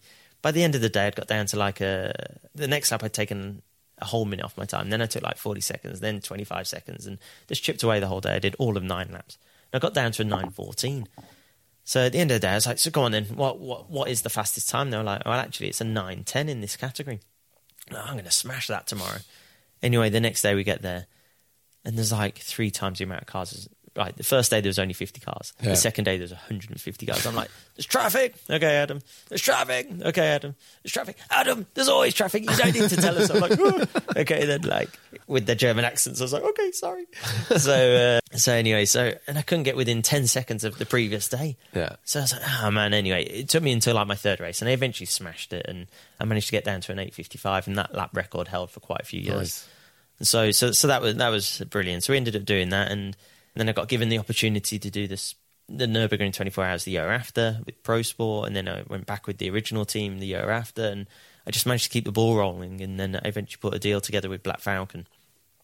Again, thanks to the help of Klaas, that the second year there, someone kept on asking him, come and do the race.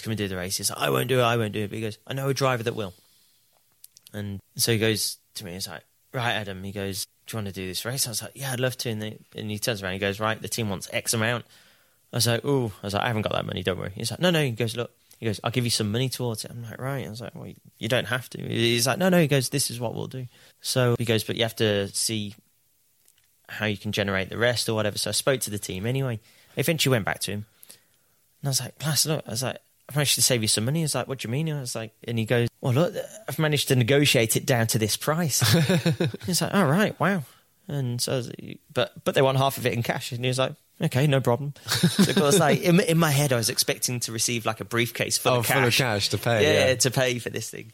And of course, like in Europe, you get €500 notes. Yeah. So anyway, so next thing I know, like that evening, he's like, here you go, here's your money. And he gives it me in this envelope. So like, put it in my pocket as if like it's normal. I'm like, right, okay, then. Like, just got a few grand in my pocket kind of thing. And I remember going back to the bedroom, like, spreading it all over the bed. I was like, oh, my God, look at all this money kind of thing. Like, took a photo or two, sent it to my cousin. I was like, look at all this cash. And couple like, for the gram. Yeah, right. So, like, I was like, right. They're like, what the hell, where's this from? So anyway, I went there, did the race, and we knew we had a quick car. This is 2012. We knew we had a quick car.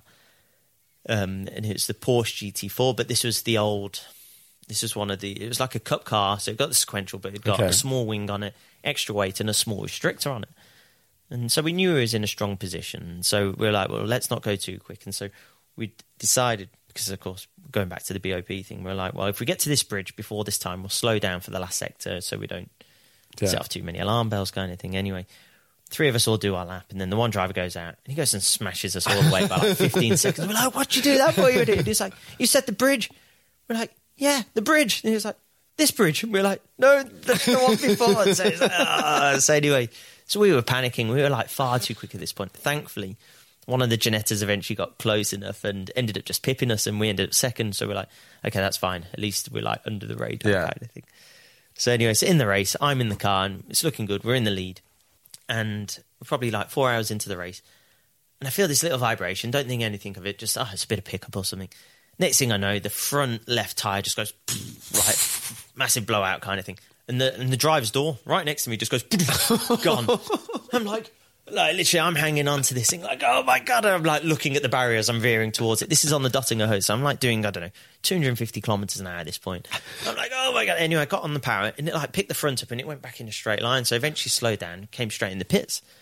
So it came in the pits and they're like, oh no. So they took the wheel off, realised that the part of the tyre had gone through the radiator, so they had to replace the radiator. We lost like 5 laps. It cost us 55 minutes in the pits. Chris Esser from Pro Sport comes up to me. He goes, the other drivers don't want to do it, but do you want to go and do a lap? We don't have a spare door. And I was like, what? I was like, well, we've got a window net. And they're like, yeah. So they put the window net in. So anyway, so I did like my first lap on the Grand Prix circuit, came back in, they topped up the water, and they're like, how was it? I was like, we need some holes in the rear window. So like straight with the big circular like saw drill, like straight through the rear window, like the plexiglassing, because like the window was like like buffering really bad. So anyway, so we ended up doing that. I did 1 lap on the Grand Prix, and like, of course, I'm like going out, and like I just had the urge. Everyone that I went past, because it's on the driver's side, I just wanted to go hello, like, stick my hand out, like just like wave at people. I was like, no, just don't like, do that. Yeah, don't do that. Just like stay undercover, like don't draw attention to yourself. What I didn't realise is like the helicopter was following us for like 3 laps. Look at this guy, like you can see my elbow like out the side of the door kind of thing, because he's got no door. Like you wouldn't be allowed to do it now. Yeah. But back then things were a little more relaxed. So I did the first lap and Chris was like, how was it? I was like, yeah, it's okay, except going over the jumps, the car would always twist because obviously there was like a load of drag or something on the one side. So I just had to be a bit careful. It's like a rally car kind of. Anyway, so I do the first lap and he was like, how is it? I was like, yeah, it seems okay. And they're like, good, we'll see you in 8 laps then. So I ended up doing a whole stint without a door kind of thing. Anyway, we eventually came in the pits. They had a spare door off another car, so they put that on. So, like, obviously they just stuck the number on the door and off we went kind of thing. Anyway, we ended up from, like, I think 5 laps down or 6 laps down. We ended up finishing, like, a lap and a half down or something. Nice. And we finished 3rd in class, and we only beat 4th place by, like, 2 minutes. And so, like, okay, sounds like a long time, but 2 minutes around the Nordschleife is, like, not even a fifth of the lap kind of thing. So, of course, we finished 3rd and, like, celebrating, everything's going great kind of thing. Next thing we know, the team owner gets a phone call. You've been using my car for the 24 hours. How can you? I'm going to sue you. The guy's like losing his mind down the phone. Chris is like, what do you want about it? This is my car. And he's like, no. He goes, look, there's my stickers on the car. And he's like, oh no, he goes, that's just your door. He goes, we had to go back to the workshop and take a door off one of the other cars, basically. Like, yeah, we ended up borrowing his door off his race car and just putting it onto ours, just so we had a door for the remainder of the race. And then Chris got another phone call, like, oh, we have something of yours. And like, it's like, what do you mean? He goes, we've got your door. He's like, what do you? He's like, have you got my number? And basically, because it was a brand new team to me, I didn't know any of the team. One thing I've always been taught for the Nürburgring was to take your phone with you. So I took my phone and I sellotaped his telephone number onto the door and literally just stuck it onto the door. So at the end of the race, after the race had finished, one of the marshals rang up, hey, we've got your door. So like, literally we sent one of the mechanics and he got to the door and like, it's like, how do I carry a door and on a moped? So basically they got a roll of tank tape, like wrapped it around him and the door. So he was like a Ninja Turtle coming back with this like door strapped to his back. So this is 2012, and in the end, I ended up racing with the Pro Sport boys in their Porsche for quite a few years. We ended up doing the European Championship, which we won as a team, and in 2012, I think. No, 2013 that was. And then it got to 2014. So I did 3 years in GT4 there, because that was the only opportunity I'd been given at the time. But I knew the track inside out. And we missed one race at the end of the previous season, and Klaas, the guy that I was racing with, the Dutch guy, he was like, look, he's like, the team got some money. He goes, that's the money for you to use towards whatever you want, basically. Again, just threw me another lifeline. He's like, you can either leave it with the team, or you can take it out, give it to another team, or you can take it out and invest it into something. Wow. And I was like, right, wow, okay then. So I negotiated with the team. I had one VLN test day, one VLN race, and the Nürburgring 24 Hours back in 2014. So we did the test day and I was like 6 seconds off the pace, and I couldn't compute that someone was quicker than me because I'd got the lap record in like 3 or 4 different categories at this time, but they were all the smaller categories. Suddenly, of course, I was in the top category at the Nürburgring and I just wasn't used to the extra downforce. Again, going back to, even though I'd raced GT3s for some time, I'd just never raced the GT3 around the Green Hell, the Nordschleife kind of thing. And of course, some of the high-speed corners, you're cornering at like 230, 240 kilometers an hour. And like you're having a little breather kind of thing, and you're hanging on kind of thing. So that was the first test day, and then we got to the first race weekend, and me and Andreas exited the pits at the same time. I was like, right, if I can just hang on to him. So anyway, so by the end of the first lap, because it was like a 1 lap like qualifying, the first lap was always the clearest. So did the first lap, and then I ended up 3 seconds off him. I was like, okay, well that's better than obviously last time where it was 6 seconds. I was like, great. So I started the race. Someone else started in that car. And during the race, I got straight into second off the start. And I found myself like fighting for the lead. And I remember coming in the pits like shaking because I was like, oh my God, what just happened? So like, I ended up coming in like buzzing. This was the race before the 24 hours. Everything's going great. The race ended up being red flagged just as we'd pitted, unfortunately. So we ended up finishing 5th in that race. But our sister car that we were fighting with ended up winning. And then it was the 24 hours like a few weeks after. So we got there, and of course, I'm still an unknown to a lot of people. I've only done one GT3 race. So we get there, and it comes to the Super Pole, and there's 30 cars, and I go out and end up qualifying 4th, and everyone was like, who the hell is this Christodoulou? And of course, I'm absolutely loving it and buzzing because I qualified 4th, top Mercedes, top Brit, just buzzing. So that's all good. And everyone's like, who the hell is this Christodoulou? If he can do that time, what time would Bernd Schneider have done? And they're like, well, and like, fair enough to Bernie. He turned around, he goes, well, he did the qualifying because he was quicker than me. And so I was like, wow, like to hear that from someone of Bernd's status is incredible. So that was brilliant. And then during the race, we were running 4th, and unfortunately, I know that was the year after. So that race we didn't finish. The year after, I remember Sean Paul, or during that race, after our car was out of the race, he's like, he goes, you should have been in the number 1 car.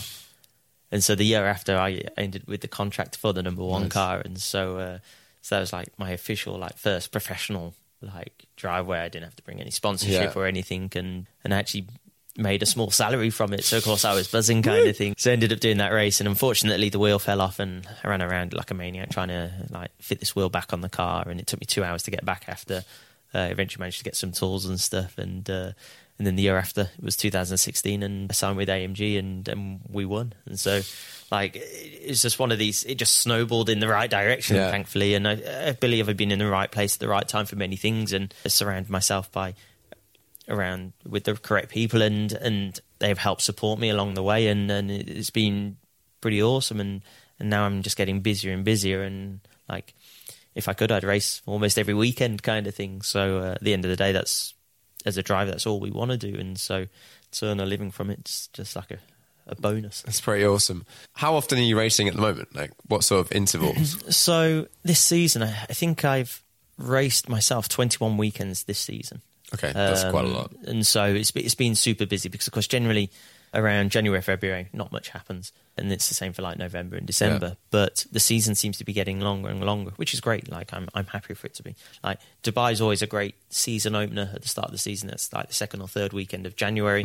Then there's Bathurst. I've been lucky to have gone there the last few years. I haven't raced every year, but I've been there as driver coach and doing strategy for one of the teams. I raced there a few years ago, so that was awesome as well. And then the European season starts testing around like February, March kind of thing, some of the warmer places within Europe. But also at the same time, like last winter, I did a lot of coaching out in Dubai and Abu Dhabi, and so that kept me busy through that part of the season as well. And of course, I must have spent like 7 or 8 weeks over there over 4 months. And so, in fact, I just came back from Dubai last week on the way back from China. I thought, well, not much is happening in the UK this week, so yeah. I spent it in the warmer conditions with Lydia and a few friends. It was her birthday, so we went over there, and I've left her over there because now on Thursday I go back to the Nürburgring, and then after that I go to China. So she's enjoying the decent weather, and whilst I'm still gallivanting. Pretty hectic timing schedule. Do you find it difficult to sort of, I don't know, like stay fit and just generally deal with all the travel? Sometimes. So actually, I think I'm fitter this year than I have been the last 2 or 3 years. And so during the winter, I don't know why, but I decided I wanted to start working on my legs. I was fed up of them looking like chicken legs, and so I've been like ramping up all my weights and all of that. And I suppose, like, I've always been intrigued with data, whether it's for racing or whatever. So like, I jot absolutely everything down with all my training and stuff now, and like, I've increased all my weights that I'm doing by like 50% compared to what I started at like half a year ago kind of thing. And so this is just for my legs kind of thing. They don't seem to be looking any bigger, but they're definitely stronger than what they used to be. And then I just try and train when I can. So thankfully, like, I'm a pretty good sleeper, so when I get on the flights, I can generally just switch off and fall asleep straight away. And then when I'm back, like, I landed in China, I think it was 9 o'clock the other week, and of course there's a 7-hour difference to the UK, so I landed and got to the hotel at like 11:30, and I just wasn't ready for bed. So I was like, stuff it. So I went and spent an hour in the gym there. I thought, well, I may as well. We didn't have to get up early the next morning for testing, so I just went and did a quick training session. And one thing I do enjoy actually is we seem to do it a lot in China, where after the day's testing, there'll be a handful of us that will go and run around the track. Oh, okay. Generally, the weather is 20 degrees plus, so it's very pleasant. It's quite humid, but it's just nice to, like, I suppose we all sort of egg each other on to at least run around the track and at least do some fitness, because otherwise it's easy to sit down and it's like, oh, we'll go for dinner, and then before you know it, like, I'm pretty conscious of the condition that I want to be in. And I realised that a few years ago, suddenly I was like looking down thinking, oh man, I'm 30 now, where's that tummy come from? Like, that's not right.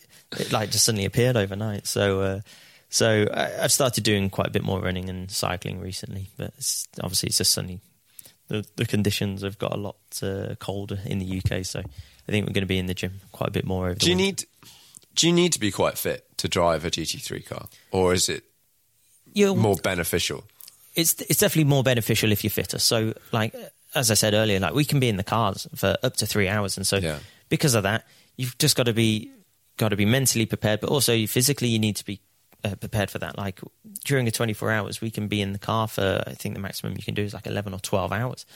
And if one of your teammates isn't feeling well or something happens, you've got to be ready to be able to get in the car kind of thing. And so it definitely helps. So, like, during a race weekend, or especially during the 24 hours, like, you'll know that you'll have at least 2 hours off. So I generally get out, like, quick wash kind of thing, and then I just go and eat. And during the 24 hours, I reckon I must have 6 or 7 meals during the race. Like, every time I come in after a stint, I just eat, and then you try and rehydrate. Like, you can drink like 2 litres and you still won't need the toilet for the next 2 hours, because the amount that you sweat, it's incredible. Like, you can lose like 3-4 kilos in a 2 hour stint, depending on how warm it is.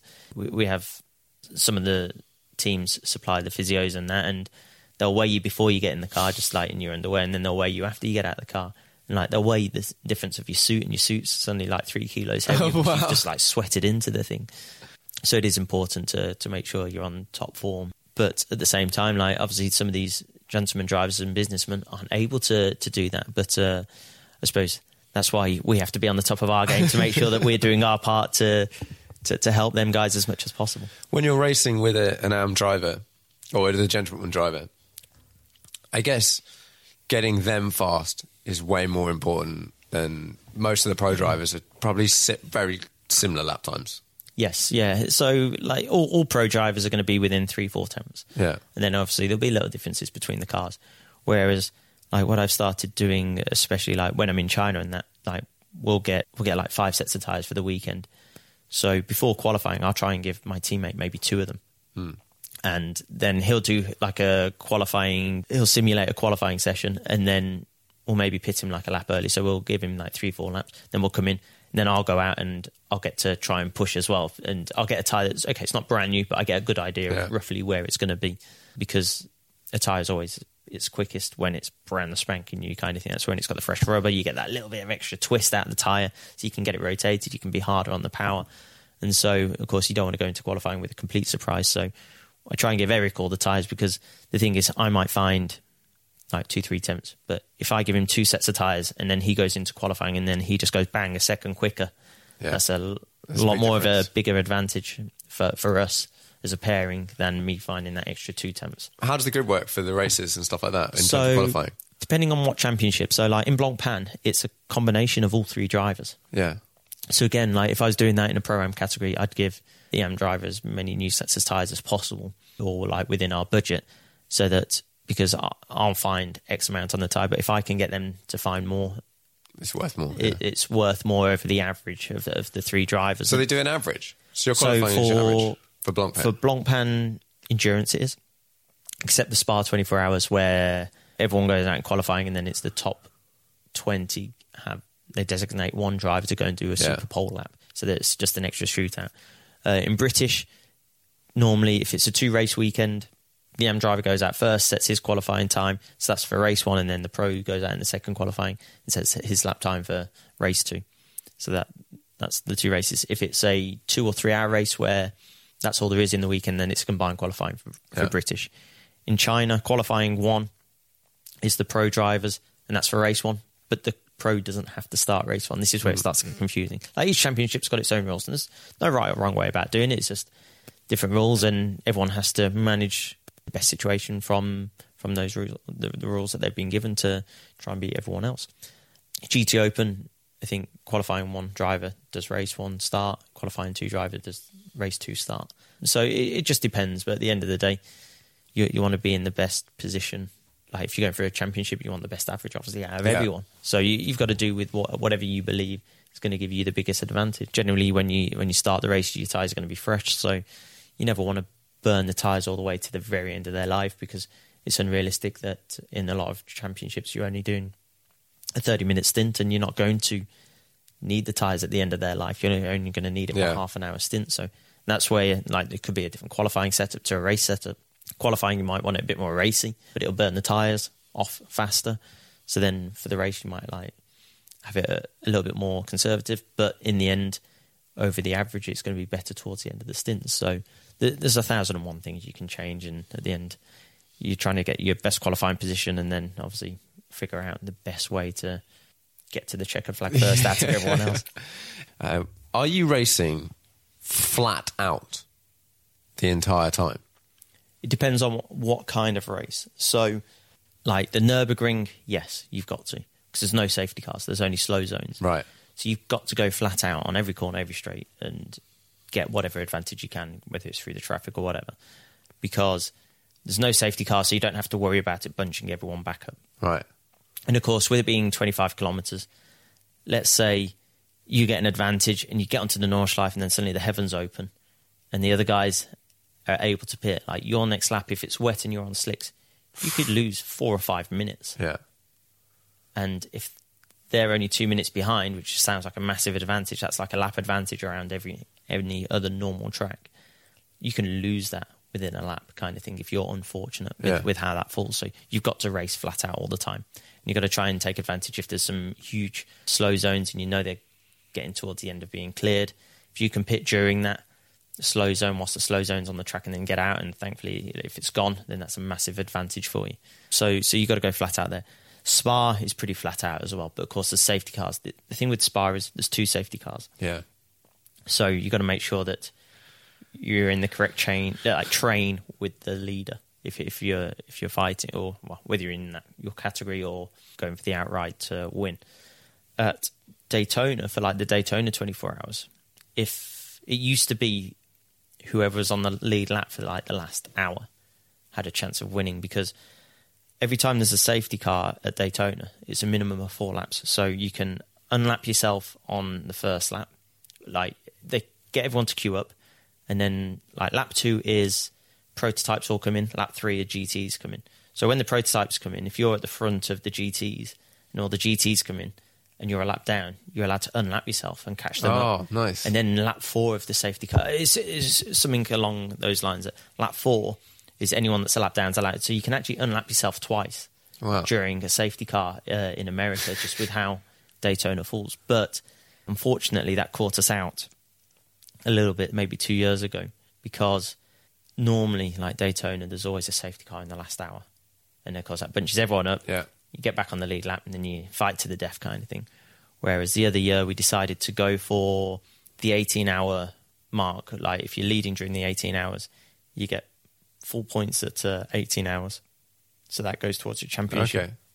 So we went for that. Everyone pitted at the safety car like 20 minutes before, and we were like, stuff it, we'll go for the points. There's 6 hours to go. There's going to be another safety car. And unfortunately, there wasn't. No. And so in the end, we ended up finishing 4th. And so, of course, the thing is, we'd have just never predicted that, because in previous years, there's always like 20 safety cars, and that year, there was only 4. Yeah. And so that caught us out, unfortunately. So I suppose that's becoming more of a race where you've just got to go flat out, and you've got to go with the strategy rather than getting the points for the championship. In the end, the team won the endurance championship, the IMSA endurance championship, the last 2 years in a row. So those points are extremely valuable to them, but unfortunately it sort of hindered us winning that race, which I was only doing that race. So of course, for me, I'd prefer to have won the race. Yeah, but anyway, so it depends on the 24 hours now, but the cars are built strong enough that you can go flat out. You just got to be a little careful with curbs, and obviously you never want contact, because the thing is, like, you spend hours and hours, or the team spends hours and hours, like, perfecting the setup of these cars, making sure the thing's perfectly balanced. And if you go and launch over a massive curb, or you have contact with someone and you knock the front toe out, or get a puncture or something, then suddenly your chances of succeeding or being successful in that race are very slim. Yeah. So, and it happens in a lot of 24 hours. Like, for example, last year and the previous year at the Nürburgring, it's almost anyone that was in the lead. And like, we were leading the Nürburgring 24 hours this year, 2019. I jumped in the car and I was like halfway through my stint, and I didn't have any intention, but I saw the car in front of me heading towards turn 1 on the Grand Prix circuit. And I was like, right, it's miles ahead. I'll overtake him on the exit of the first 2 corners. And he just overslowed it a hell of a lot more than I realised. And then he sort of like pulled to the left a little bit. And I was like, oh, he's seen me, he's letting me go. So I went to go down his inside. Next thing I know, he's coming back across. And we had contact, and it cracked the front steering rack, and that put us out the race. And like, for me, I was like devastated. Like, I was more upset that I felt like I'd let everyone down kind of thing. And we were leading that race. And in the end, I think if we'd continued looking at how the race unfolded, we should have won that thing. But of course, it's one of them things, coulda, woulda, shoulda. Like, we won it in 2016. Last year, we had a chance of winning as well, and it got red flagged. We had like a 2-minute advantage. The Porsche was quicker than us last year.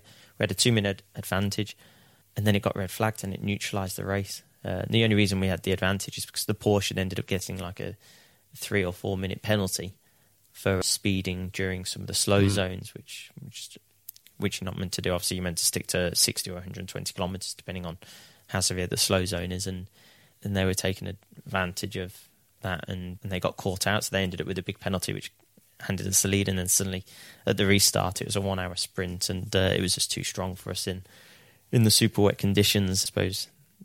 Again, like just having the engine over the back wheels was, at that time of the race, when it was like everyone was aquaplaning, paid its dividends. How on earth do you deal with those conditions? Like, I've seen watching it, and it's just torrential downpour sometimes. Yeah, it's tough. So, like, if it's just wet or if it's just dry, it's fine.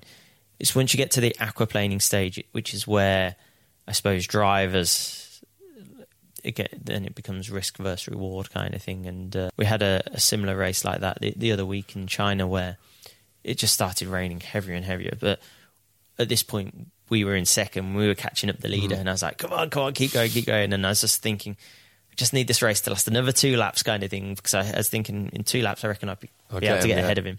But then you've also got to lead for a whole complete lap as well, because on the regulations, they go like back a whole lap.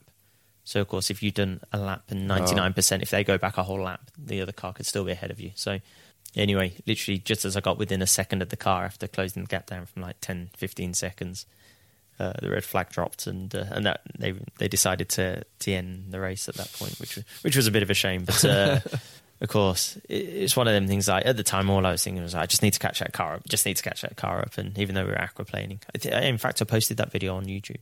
I'm hanging on in the wet conditions. Yeah, check out Chris's YouTube channel. Adam. No, don't worry. So, people call me Chris all the time. I just answer to it now. I'm used to it. Chris, Christo, Adam. Like, I accept them all. So, so my YouTube. I was having a look on your YouTube channel, and you had one of the ones I was checking out. You were talking through a wet lap around Shanghai. Yeah. Which is really interesting. If you've never watched someone do a wet lap. Was this where I was talking during... So I had the mic in my helmet, did I? I don't know whether... I doing commentary on top? It sort of sounded like it was in your helmet. Yeah, okay, yeah. So I've done 2 videos. So I've done one where I'm driving whilst I've got a mic in my helmet, and that's connected through the radio system. So doing a tour around the track while still hustling it. And then I do one lap, I think, where I'm not talking, so I can actually do a correct lap, because even though I thought I was quite good at talking on the radio, I was quite surprised that it slowed me down by about a second.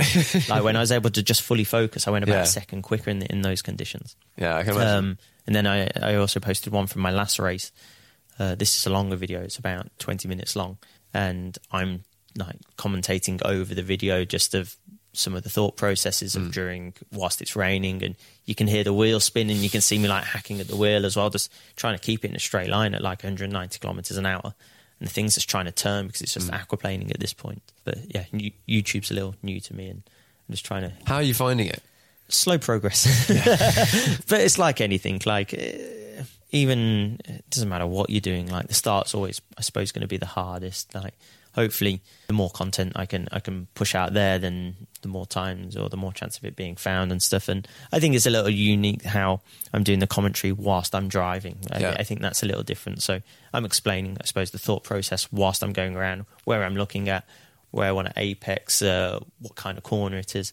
I've been quite lucky that in China, they're quite loose with the regulations, whereas like in the UK and Europe, you're not meant to have cameras on your helmet or anything. So I've been doing that, and I've got a few like my race starts on there. Like there's a great one from Ningbo where there's a little bit of like rubbing and bumping kind of thing, people putting their elbows out, and it's a pretty awesome. It's about 2-3 minutes long, just at the first 2 laps of this awesome little circuit in China where. And I've got my onboard helmet on, so you can actually see like the point of view where I'm looking. When the first time I saw an onboard that was attached to someone's helmet, it looked so much better than mounted to a car. Oh yeah, it does. Like with me, so like Ningbo is probably the best example for mine, where like this little track is. You almost feel like it'd be better in like a world touring car. It'd be brilliant because you got to munch the curbs, and our GT3 cars aren't built for that. Like we hit the curbs and you hear it go, and like it sounds horrible. Whereas you almost need like a rally car or a Dakar car where you can literally just go vroom, vroom, like over these curbs and not feel them. Like it's a proper chassis bender, but it's an awesome little circuit. It like reminded me of like an oversized go-kart track. But the start, because it is so tight and twisty. In that race, I started 6th, and by the end of the first lap, I was in 3rd, and I managed to get into 2nd, and then I was chasing down the BMW. But of course, whilst fighting, of course, I try going around the outside of the one corner, and I just can't get the thing turned because I've had to brake a little later because I'm going for a further distance around the outside. And I just understood. And then the next side comes back to me. And then thankfully I've got the next corner. And of course you see me looking in the mirror because as I turn my head, you just pick up the mirror and you can see him like trying to figure out where he's going to try and dive bomb me. And so that's one of my favourite videos. In fact, that was one of my first. And then I was lucky enough that I got to do a video with Shmi as well. That was one of my first. So that was nice to be able to. I felt a bit guided at that. Like he basically did all the talking, so it made my job easy. So that was you did a that was in the AMG, in the AMG A45 with drift mode on. Yeah, I felt under pressure a little bit because AMG are like, right, we want you to drift all the way up Goodwood, and I was like, right, okay. Any of you guys been to Goodwood before? And they're like, and this is like talking to the guy that's developed the drift mode. He was like, no. I was like, right, okay. I was like, you seen a lap up there? So I showed them. They're like, oh, it's quite narrow. I was like, yeah, you're telling me, and there's a wall there as well. They're like, this might be difficult. So I was in Germany and we set out a cone course. I was like, right, it's going to be roughly second, third gear. So I set out this cone course. I kept wiping the cones out. I was like, oh man, like I've spent all my life trying to keep the car as straight as possible, as fast as possible. So drifting to me is a little bit of an unknown kind of thing. And so I try it a few times and I keep on wiping these cones out. And we're in this car park at Hockenheim, and then I was like, look, I'm doing something wrong. Can you show me how it's done? Because I'd been in the car with him and he was just drifting it beautifully. Literally, we were just like gliding across the tarmac, and I was like, wow, right, okay then. So anyway, so he does it and he like wipes it out once for all the cones. So I was like, okay. Wipes out the second time. He goes, no, it's impossible. And I was like, oh dear. like how am I going to do this at Goodwood? So anyway, so I did my first run at Goodwood. And I got to turn one and I just wasn't going quick enough. And I turned and it just turned. And I was like, oh no, like in my head, I was like, it's going to be turn one, turn two. These are going to be the most. Those are the money shots. Yeah, they're the money shots. So anyway, so the first time that happened, I was like, okay, that was a disaster. Right, second shot, I went and I turned and it just turned far too sharp. And I ended up like going across the grass. I was like, oh no. And then they're like, right, so you're taking Shmi up next. I was like, oh, great. So, of course, I got there and I just went in quicker and I just lobbed it in. And I don't know how, but I think a bit of fluke. I just got on the power and had the thing sideways and I just clipped the grass, like a little puff of smoke, and then sent it into the next one and run the inside grass. And, of course, I came out and I finished and, like, I was shaking. It was like going back to the Nürburgring. I was shaking and I was like, wow, that was really out of my comfort zone. but thankfully, Tim loved it and so did everyone else. Yeah, so, cool. so that worked out really well. And then I've been lucky enough to meet Aziz and Rockner, and he sort of helped teach me how to edit. And so I've been playing with that the last few weeks. I saw you had a drive in was it a Superformance GT40? Yes. Around Silverstone? That was brilliant, like a real childhood dream come true kind of thing. Like on Gran Turismo, that was the car I always wanted to try and afford as soon as I could kind of thing. And so being let loose in one of them was pretty awesome. That was really cool. So that was supplied by Le Mans Classics, and just the experience, like just understanding like the gearbox, obviously, even though it was a right-hand drive car, the gearbox was on the right-hand side as well. Oh yeah, that's like old school, which is unusual as well. And of course, first gear was towards me. Okay, yeah. And then it was second, third, fourth. And so, like, even that took a little bit of time to get in my head. The third gear was a little crunchy, which was a bit embarrassing on the video. But I found out later on, Ollie said, he goes, oh, we found a fault with one of the dogs in the gearbox. And so that's why it was crunchy. Well, that's my excuse. Yeah. So it wasn't me, obviously. It was the car. So, but anyway, like, the noise of that just blew me away. Like, I rang up the week before and I was like, what's the noise limit at Silverstone during the BRDC track day? And like, I can't remember what they said. 105 or something. Yeah, like 105. And I rang Ollie. I was like, so what's the noise limit? The car is like 112. I was like, oh, shoot. I was like, we've got no chance of being able to like drive this. So like basically went out the pits in the first lap. I just took it steady because I thought, if I just get one I want to get one in. I want to get one lap before I get black flagged kind of thing. So, like, surprisingly, we didn't get noise tested before. If we were noise tested before, it would have been out. So anyway, so we did that. And then suddenly, like, after the start line, I just opened it up. And, like, he was like, yeah, just red line it all the way. Like, shouting at me kind of thing. And, again, that was just unreal. Like, the noise and the grunt that this thing had. Of course, it's on the old school wheels with, like, the hexagon-shaped patterns kind of thing. And the thing just twisted around all the corners, and like it was so much fun. It was so physical as well. Like he was like, "Well, this is how they used to race them. Like no power steering or anything." And it's like, wow, like if you had to race something like that around Spa, your arms would fall off. Okay, Le Mans I think would be a bit easier because at least you get the more sane straight to like take a break kind of thing. But any of the other tracks, I think like that's when men were men. I've been to quite a few of the Peter Auto events where people are racing like GT40s and all the stuff. And it's just, you feel like you said at the beginning, like the noise of all these cars back then, and just any car basically before now. Okay, current GT3 cars do sound badass. Yeah, but even ours are silenced. Like we run an extra silencer now compared to the SLS, just because of racing regulations. And actually, when we went back to Daytona the second year, we tried to get the homologation with only the one silencer, and it sounded so good, but they wouldn't give us the homologation for it, sadly. There's just unfortunately sign of the times. But as I said earlier, like we've got used to quiet motorsport, which is a bit of a shame. Yeah, it is. Most racing drivers I meet aren't necessarily road car guys. Does that sound right? Like, as in, because they're like, okay, I can't take it on track or can't push it on track. Yeah, Are you a road car guy as well?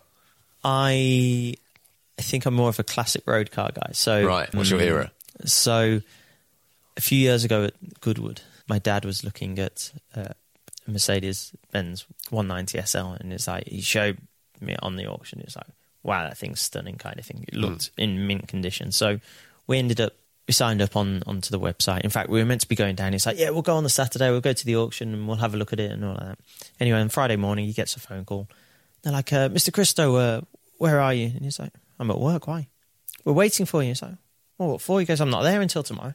I'm like, no. It's today. Your ticket's today. He's like, no, it's not. He's like, let me just get it. And like, he obviously lost it kind of thing. He's like, Adam, how fast can you get down to Goodwood? I was like back then, we were both in Birmingham at the time, and I was just thinking, it's going to be at least a 4-hour drive to get there with all the traffic and everything. And he's like, oh no, Friday as well. And he's like, God damn it. So anyway, so he's like, right. So we registered for the auction online. And he was like, well, maybe we should just check that it works. We had 2 computers on the go just in case one of them didn't work, kind of thing. This is my dad in a nutshell. Like, he obsesses over things. And he's brilliant. Like, he always keeps us entertained. He's always doing something random and 2 lad at the time. So anyway, it's like, right, we need 2 laptops, 2 different credit cards on it, just in case, blah, blah. He's like, maybe we should just check on one of the other lots whether it works. It can bid or whatever. Yeah, whether we can bid. So anyway, so we left it until the lot before. We're like, well, maybe we'll bid on this one. And he was about to. I was like, hold on, we'll just wait for one person to bid. And no one bidded on this thing. And so we almost bought some, like, I don't know, some donkey thing for like 30 grand just testing it. It was like, oh, okay, then, well, it's now or never kind of thing. So anyway, thankfully it worked. And we picked it up at auction and we got it for a real steal. Like, it's in mint condition and super cool to drive. We've ended up putting a screen just behind the drives just to reduce the buffering. That's the only modern thing we've added to it. It's just cool to drive, like old school, super heavy. The guy ended up selling it because basically he restored it and all of that. But he's quite a bit older and he just said he just can't drive it. It's just too hard for him to drive, but he didn't want to add any electric power steering or any of the clutch or anything just to make it easier, because like to press the brake, like you've got to put your leg into it kind of thing. And so... And you got to manhandle it. It's like if you got a parallel, if you got a parallel park it, you're like, you're having to put your whole body into it, kind of thing. And so I really enjoy that. And then we inherited my granddad's old SEL 300, and that thing's really cool. An old 6.3 litre beast. It's the same as like the Red Pig that raced at Spa. Many years ago when it finished second, except obviously they bought that thing out to 6.8 litres. Ours is still the original 6.3 and handles like a bus, but it's brilliant. Bit of a Mercedes trend then.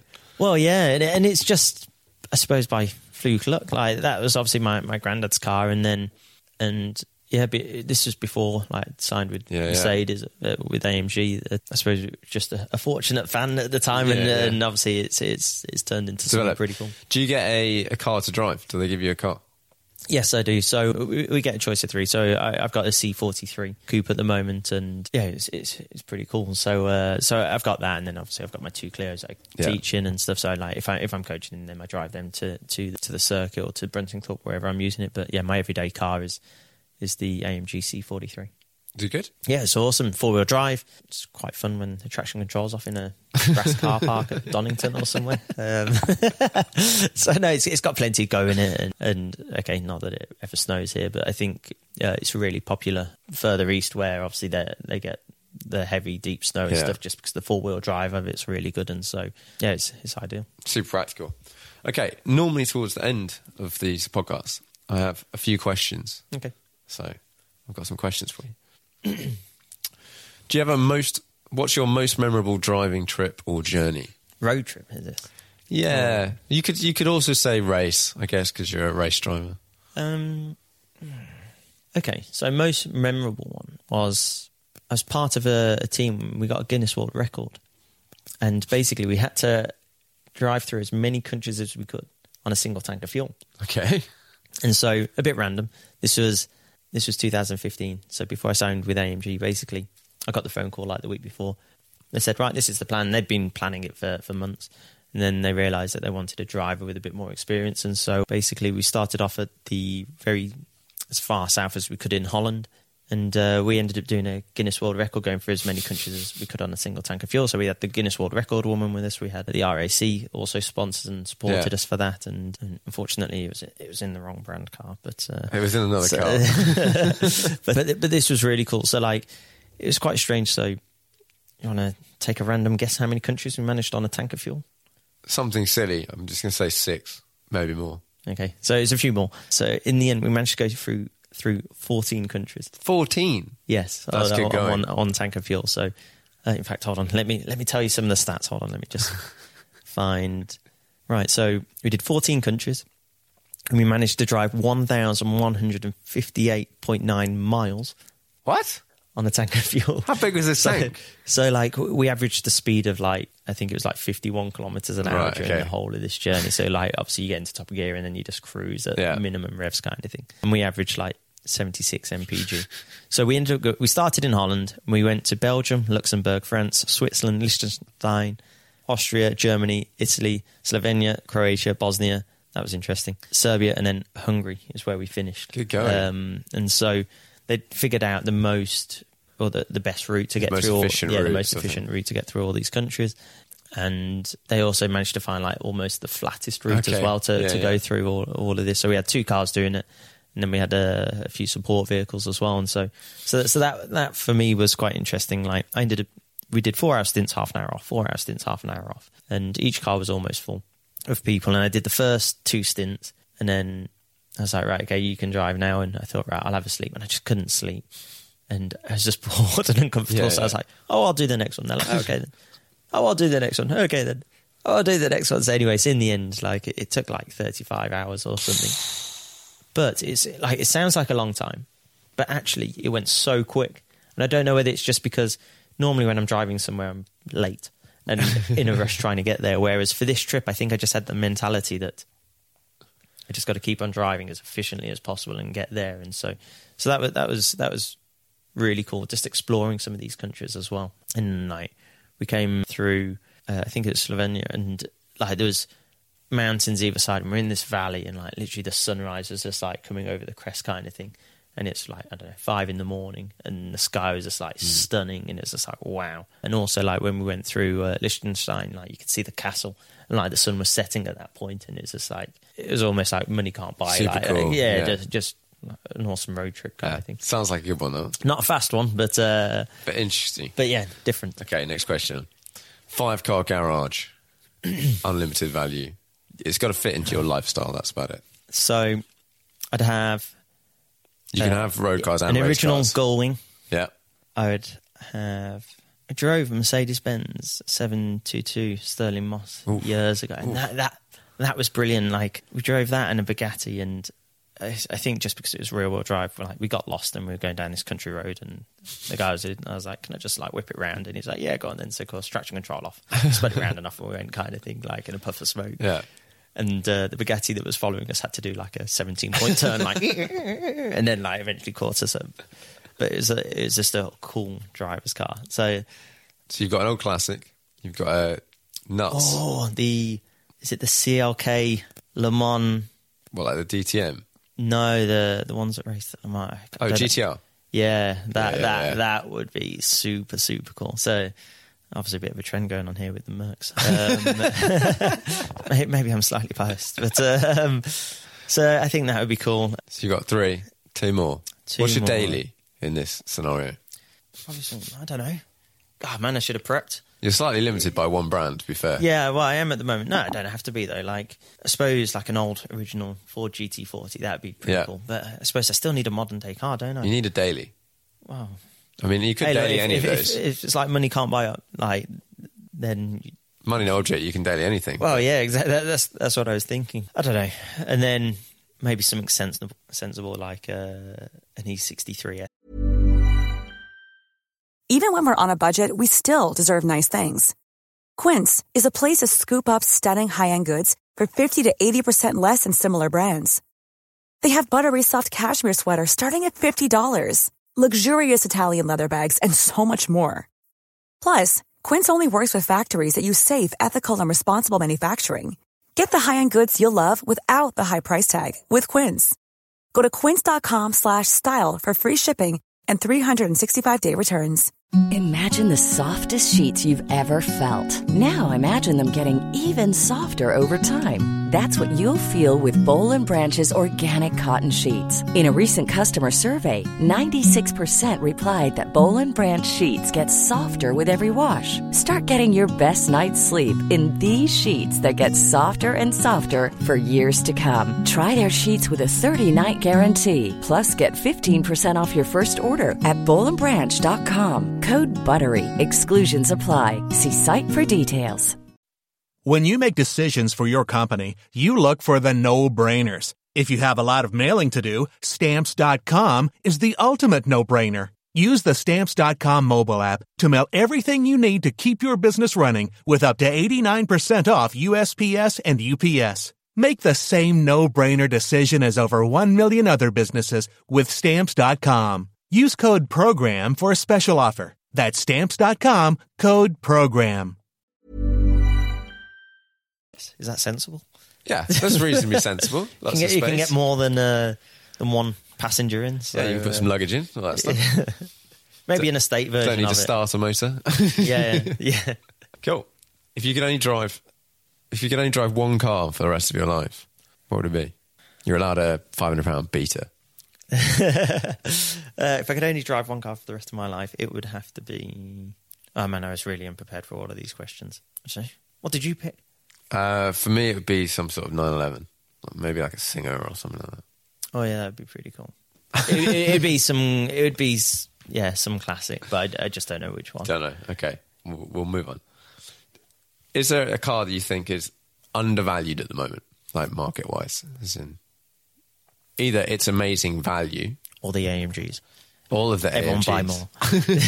Buy more. Buy more so we can go more, do more racing. I saw a rumour that with the next 63 might be a 4-cylinder, obviously. I saw something like that the other day too. I don't... Like, well, you can't believe everything you read, can you? Like, until it happens. Yeah.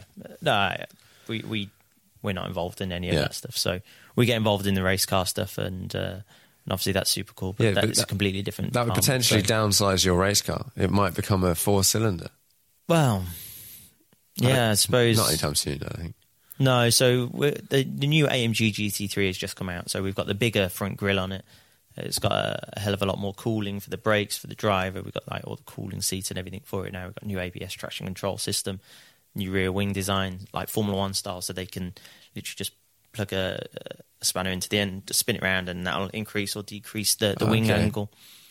And so that's come out. So we're going to be racing that at least for the next 4 years, I believe. Okay. So got that to look forward to. So I'll be jumping in that soon to do a little bit of running in that. I was involved a lot with the GT3 development and the GT4 that's out, and so I'll have a little taste of that in a few weeks. So that would be pretty cool. What's the question again? The most undervalued car? I don't know. I'm not that much of a road car. Like, I like the classic road cars, but I don't pay attention. You're not that much. I don't pay attention up on to what's coming out and all that stuff. Okay, perfectly fair. Right. What's the most the final one? You should be able to answer this one. What's the most interesting car to you at the moment? Like, if you might find yourself like Googling something or you've heard about it, like, oh, that sounds quite cool. Could be a race car, could be a road car. I've always wanted a project of a classic, like having a classic car and restoring it. And so as a kid, I was, and I suppose I still am, a huge Mini fan. Like, yeah, I think that's the kind of level that I'd be able to manage right now. So I'd love a classic Mini that we'd be able to restore from like getting all the rust off it and getting it all stripped down, getting it painted how I wanted, and put like the Cooper S kit on it, so it's got the flared arches and stuff. I think that would be pretty cool. And I always end up finding myself like every few years, like just pricing one up on revisiting, like pricing it up on Auto Trader, but also like some of the classic Porsches with the wide body kits are pretty sexy looking. So I think maybe I'd start off with the Mini first, just to understand how much money I'm going to end up, how much money I'm going to waste on doing a project like this. Yeah, there's another thing at Ricard. You see all these RSRs and 935s and just generally old cool racing cars dragging around, and then massive flames, like obscene flames coming out of the back. That's when you had carburetors and like they just dump fuel in for the fun of it, and like, of course. And I think all cars should make. Presumably, all cars should make flames. Like all race cars. If you want your car to get looked at by a lot of eyeballs, it's got to flame a bit. Fire, and it can't be that much slower just to have a little bit more fuel. I don't think it's slower at all. Like when I raced in the Mazda RX-8, like this thing, I screamed. It sounded like it was doing 15,000 RPM. It's doing like 9.5 or something, which is obviously a lot still. But like when you lift it off, like the flames that this thing spat out were like 1.5 meters long, kind of thing. And like, you didn't want to be in the car next to us because like you'd have no tyres or like number stickers or anything left on the side of the car. It's an extra factor you can work with as a driver. But it was quite warm to race in, that was. But I suppose it's more of the old school, like just how they had to cool down the cars and stuff. That was, I suppose, quite pleasing to the eye, seeing something cool like that happen. It is very cool. Right, well, I think that's about it. Mega. Thanks very much. Thanks for coming on. No, thank you. Hope I haven't rambled on for too long. Well, I can tell you. We've been probably about 2 hours. Solid. There's going to be some serious amount of editing. A bit of editing. It's all good. Lots of cutting out. Any beeping of any bad words. Nah, all good. Okay, thanks very much. Thank you very much. Cheers.